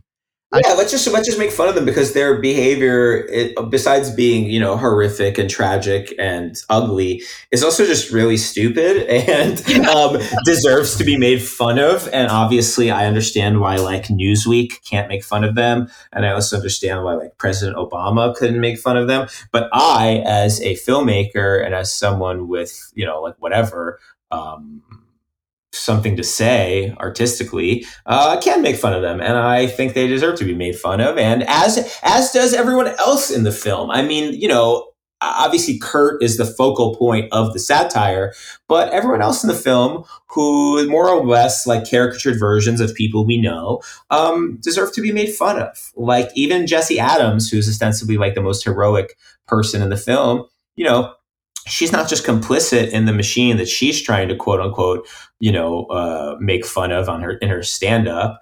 She is celebrated by the system, and she embraces that celebration of her status as a viral megastar. Again, spoiler or whatever, but you have to make fun of everyone. Otherwise you're not making a satire. You're making something that's kind of didactic or something, which is not what I'm interested in. So I know that they're going to try to wrap this up in a second. Actually, I just got a text, so we can go a little more if you guys want. I don't know, whatever. Oh, Eugene, you made a horrible mistake. I was going to. Whatever. There's a question I need to ask, and I wanted to ask. Yeah. Okay. Look, we can go a little. We can go a little longer, but only ask me. Gotta ask questions. Okay. none of this fluffy bullshit we've been doing. All right, fine. Gotta know. How did you have access to VR World? That is my question. Oh, VR World for We Are? Yes. I helped build VR World. I don't even know how to pronounce it. I helped build VR World. Yeah, my friends live down the street from it, and they had their first date there, and so. Wow. I love that. We love it. Okay, so I just we had shot Wobble Palace, but the money that was invested in it wasn't enough to finish it, and then I went to New York to help take care of my grandma who was dying. And then I thought, okay, I need to raise money for the movie and blah, blah, blah. And I eventually ended up working at Condé Nast, but as an editor on videos. And actually one of the videos I worked on featured Joe, which is a crazy coincidence. Yeah. But another job I had in the city was I helped develop and picked all the games and was sleeping like the character in this movie that we're talking about, We Are, which is available for free for all the listeners at www.weare.fyi. Was living and sleeping and playing games at VR World. And was there when it opened. So if their first date was there, I was probably walking the floor making sure none of the tech was breaking down. Yeah, this was years ago. It would have been when it first suddenly 2017. Yeah. 2017. And are your friends married now? No, but they are living together. But they're not broken up. No, they're a fantastic gay couple living in Midtown. Another great VR World success story. And since we just launched into this, VR World is a little theme park. It's a virtual reality theme park in Midtown New York. Yeah. So wait, when did you actually shoot We Are? Because 2017. Okay, 2017, and it's the most recent thing that you put out. Right. I put it out after Spree. So, I wanted to finish Wobble Palace. It came out at South by in 2018. I felt like I had good momentum. We just finished the script to Spree with my co-writer Eugene McHugh. And I was just out there pitching it and raising money for Spree. And I just couldn't find the time to really edit We Are. And then I also thought this is a much weirder movie than Wobble Palace in terms of its narrative structure and in terms of what it's about. And by its nature, it was a film that was going to fuck with your assumptions about, reality and how you watch a movie and what a movie story is. And I just thought that might scare off people who I wanted to give me $1 million to make a movie. And so I didn't go through with editing it. And then the next 2 years of my life were taken over by Spree because I also ran the Kurt Kunkel Kurt's World 96 account on Instagram. And, editing Spree was really time consuming. Writing all the fucking comments and the chats inside Spree was really, really time consuming. So basically, like, Spree was, and then also Kurt posting after Spree's release, where I would constantly be checking on the reaction of the film online, like the sort of evil Kurt in my mind, was extremely time consuming. So when all of that, when I felt like I could divorce myself from like Spree a little bit or fully, I said, oh wait, I have this movie laying around. Well, wouldn't it be cool if, and this is around November 2020, wouldn't it be cool if I could finish editing it and put it out in 2020 so that 10 years from now, when some random teenager is looking at my IMDb after my Oscar-winning film, The Purple Notebook, whatever it's called, good title, Eugene. They'll be like, whoa, and this guy put out 2 movies during Corona. He made two movies in the middle of Corona. Because, you know, when you see the little fucking years in parentheses, you just like, yeah, normal person, they just think, oh, they made that movie like in that year. And so I just thought it would be like a nice little feather in my cap to be like a guy who made 2 movies during Corona when actually neither of them were shot during Corona. So yeah, we just edited my editor on that film, Tucker Bennett, and I just really zipped through it and finished the edit, and I put it out on December 31st, 2020. So there it is. And what's the name of the, how can we access that again, Eugene? You go to www.weare.fyi, and it's just there living. Actually, all of my movies besides 0's and 1's are pretty easy to watch. I think Wild Palace is on Amazon Prime. If you have Amazon, Really Evil Corporation, go for that. Tubi, A Wonderful Cloud is on Tubi. Skydiver is on my Vimeo. Feast of Burden is on YouTube, and Spree is on Hulu. I got Hulu just so I could see what it would be like to watch Spree on Hulu, but I know a lot of people have it, or their parents have it, or their ex-partners have it. So just access Roku, yeah. Lock it in, and then We Are is free on that website. So it's all out there. A great filmography, just waiting to be discovered by all of your wonderful listeners. And the 0's and 1's, they can, attend the Unnamed Footage Festival. March 26th, March 27th. Yeah. Oh, great. And that's a virtual fest, right? Yeah. It's a 24-hour live stream. So I we're love going that. to start streaming at about 5 p.m.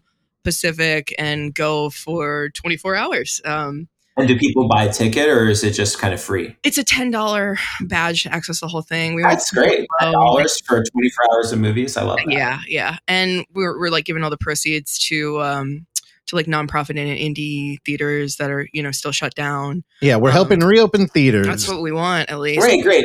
Well, I'm glad that I can contribute to that in the smallest possible way. Because I want to get back into a theater and then hit you up again to show Skydiver in a theater on a big screen. Because that would be cool. There is a feature length version that I also cut that we toured around with. So maybe if that ever happens, we'll put up. Oh, I want to watch that. Yeah. It's probably at 15 minutes, maybe 20 minutes shorter than the series version. It's just I cut a few of the little things. Well, that's super cool. I'm excited to see what I'll be tuning in, and I'm excited to see what the fest holds. Well, thanks, Eugene. We're happy to have you a part of the festival. And anything else you want to plug, man? Just a little peace, love, and understanding, or whatever the fuck people want to do. I think get off the phones, read a book. Take a little time to reflect and appreciate human beings for all their madness. So I'm going to we'll close out this interview with a new segment I've just decided to do right now. Oh, good. It's called Last Word with Randy. Randy, close out the interview. Cool. You're really putting me on the spot here. Wow, that's cool. I love that. That's what we call great improv. Come on, Randy. Let's do this, buddy. Yeah, have a good rest of your day. Listen and watch all of what Eugene just plugged. Lots of good films. I did watch We Are. I don't usually talk in interviews, but I like that film. Well, what are you going to do with your Sunday, Randy? Come on. I don't know. Probably go for a walk, and yeah, that's about it. That's beautiful. Go for a walk. Enjoy the I know, and outdoors, that's great advice. Go for a walk. We love that. Randy, you did great. Thank you. Thanks, Eugene. Thanks, guys. Great talking with all of you. Thanks, Madeline. Thanks, guys.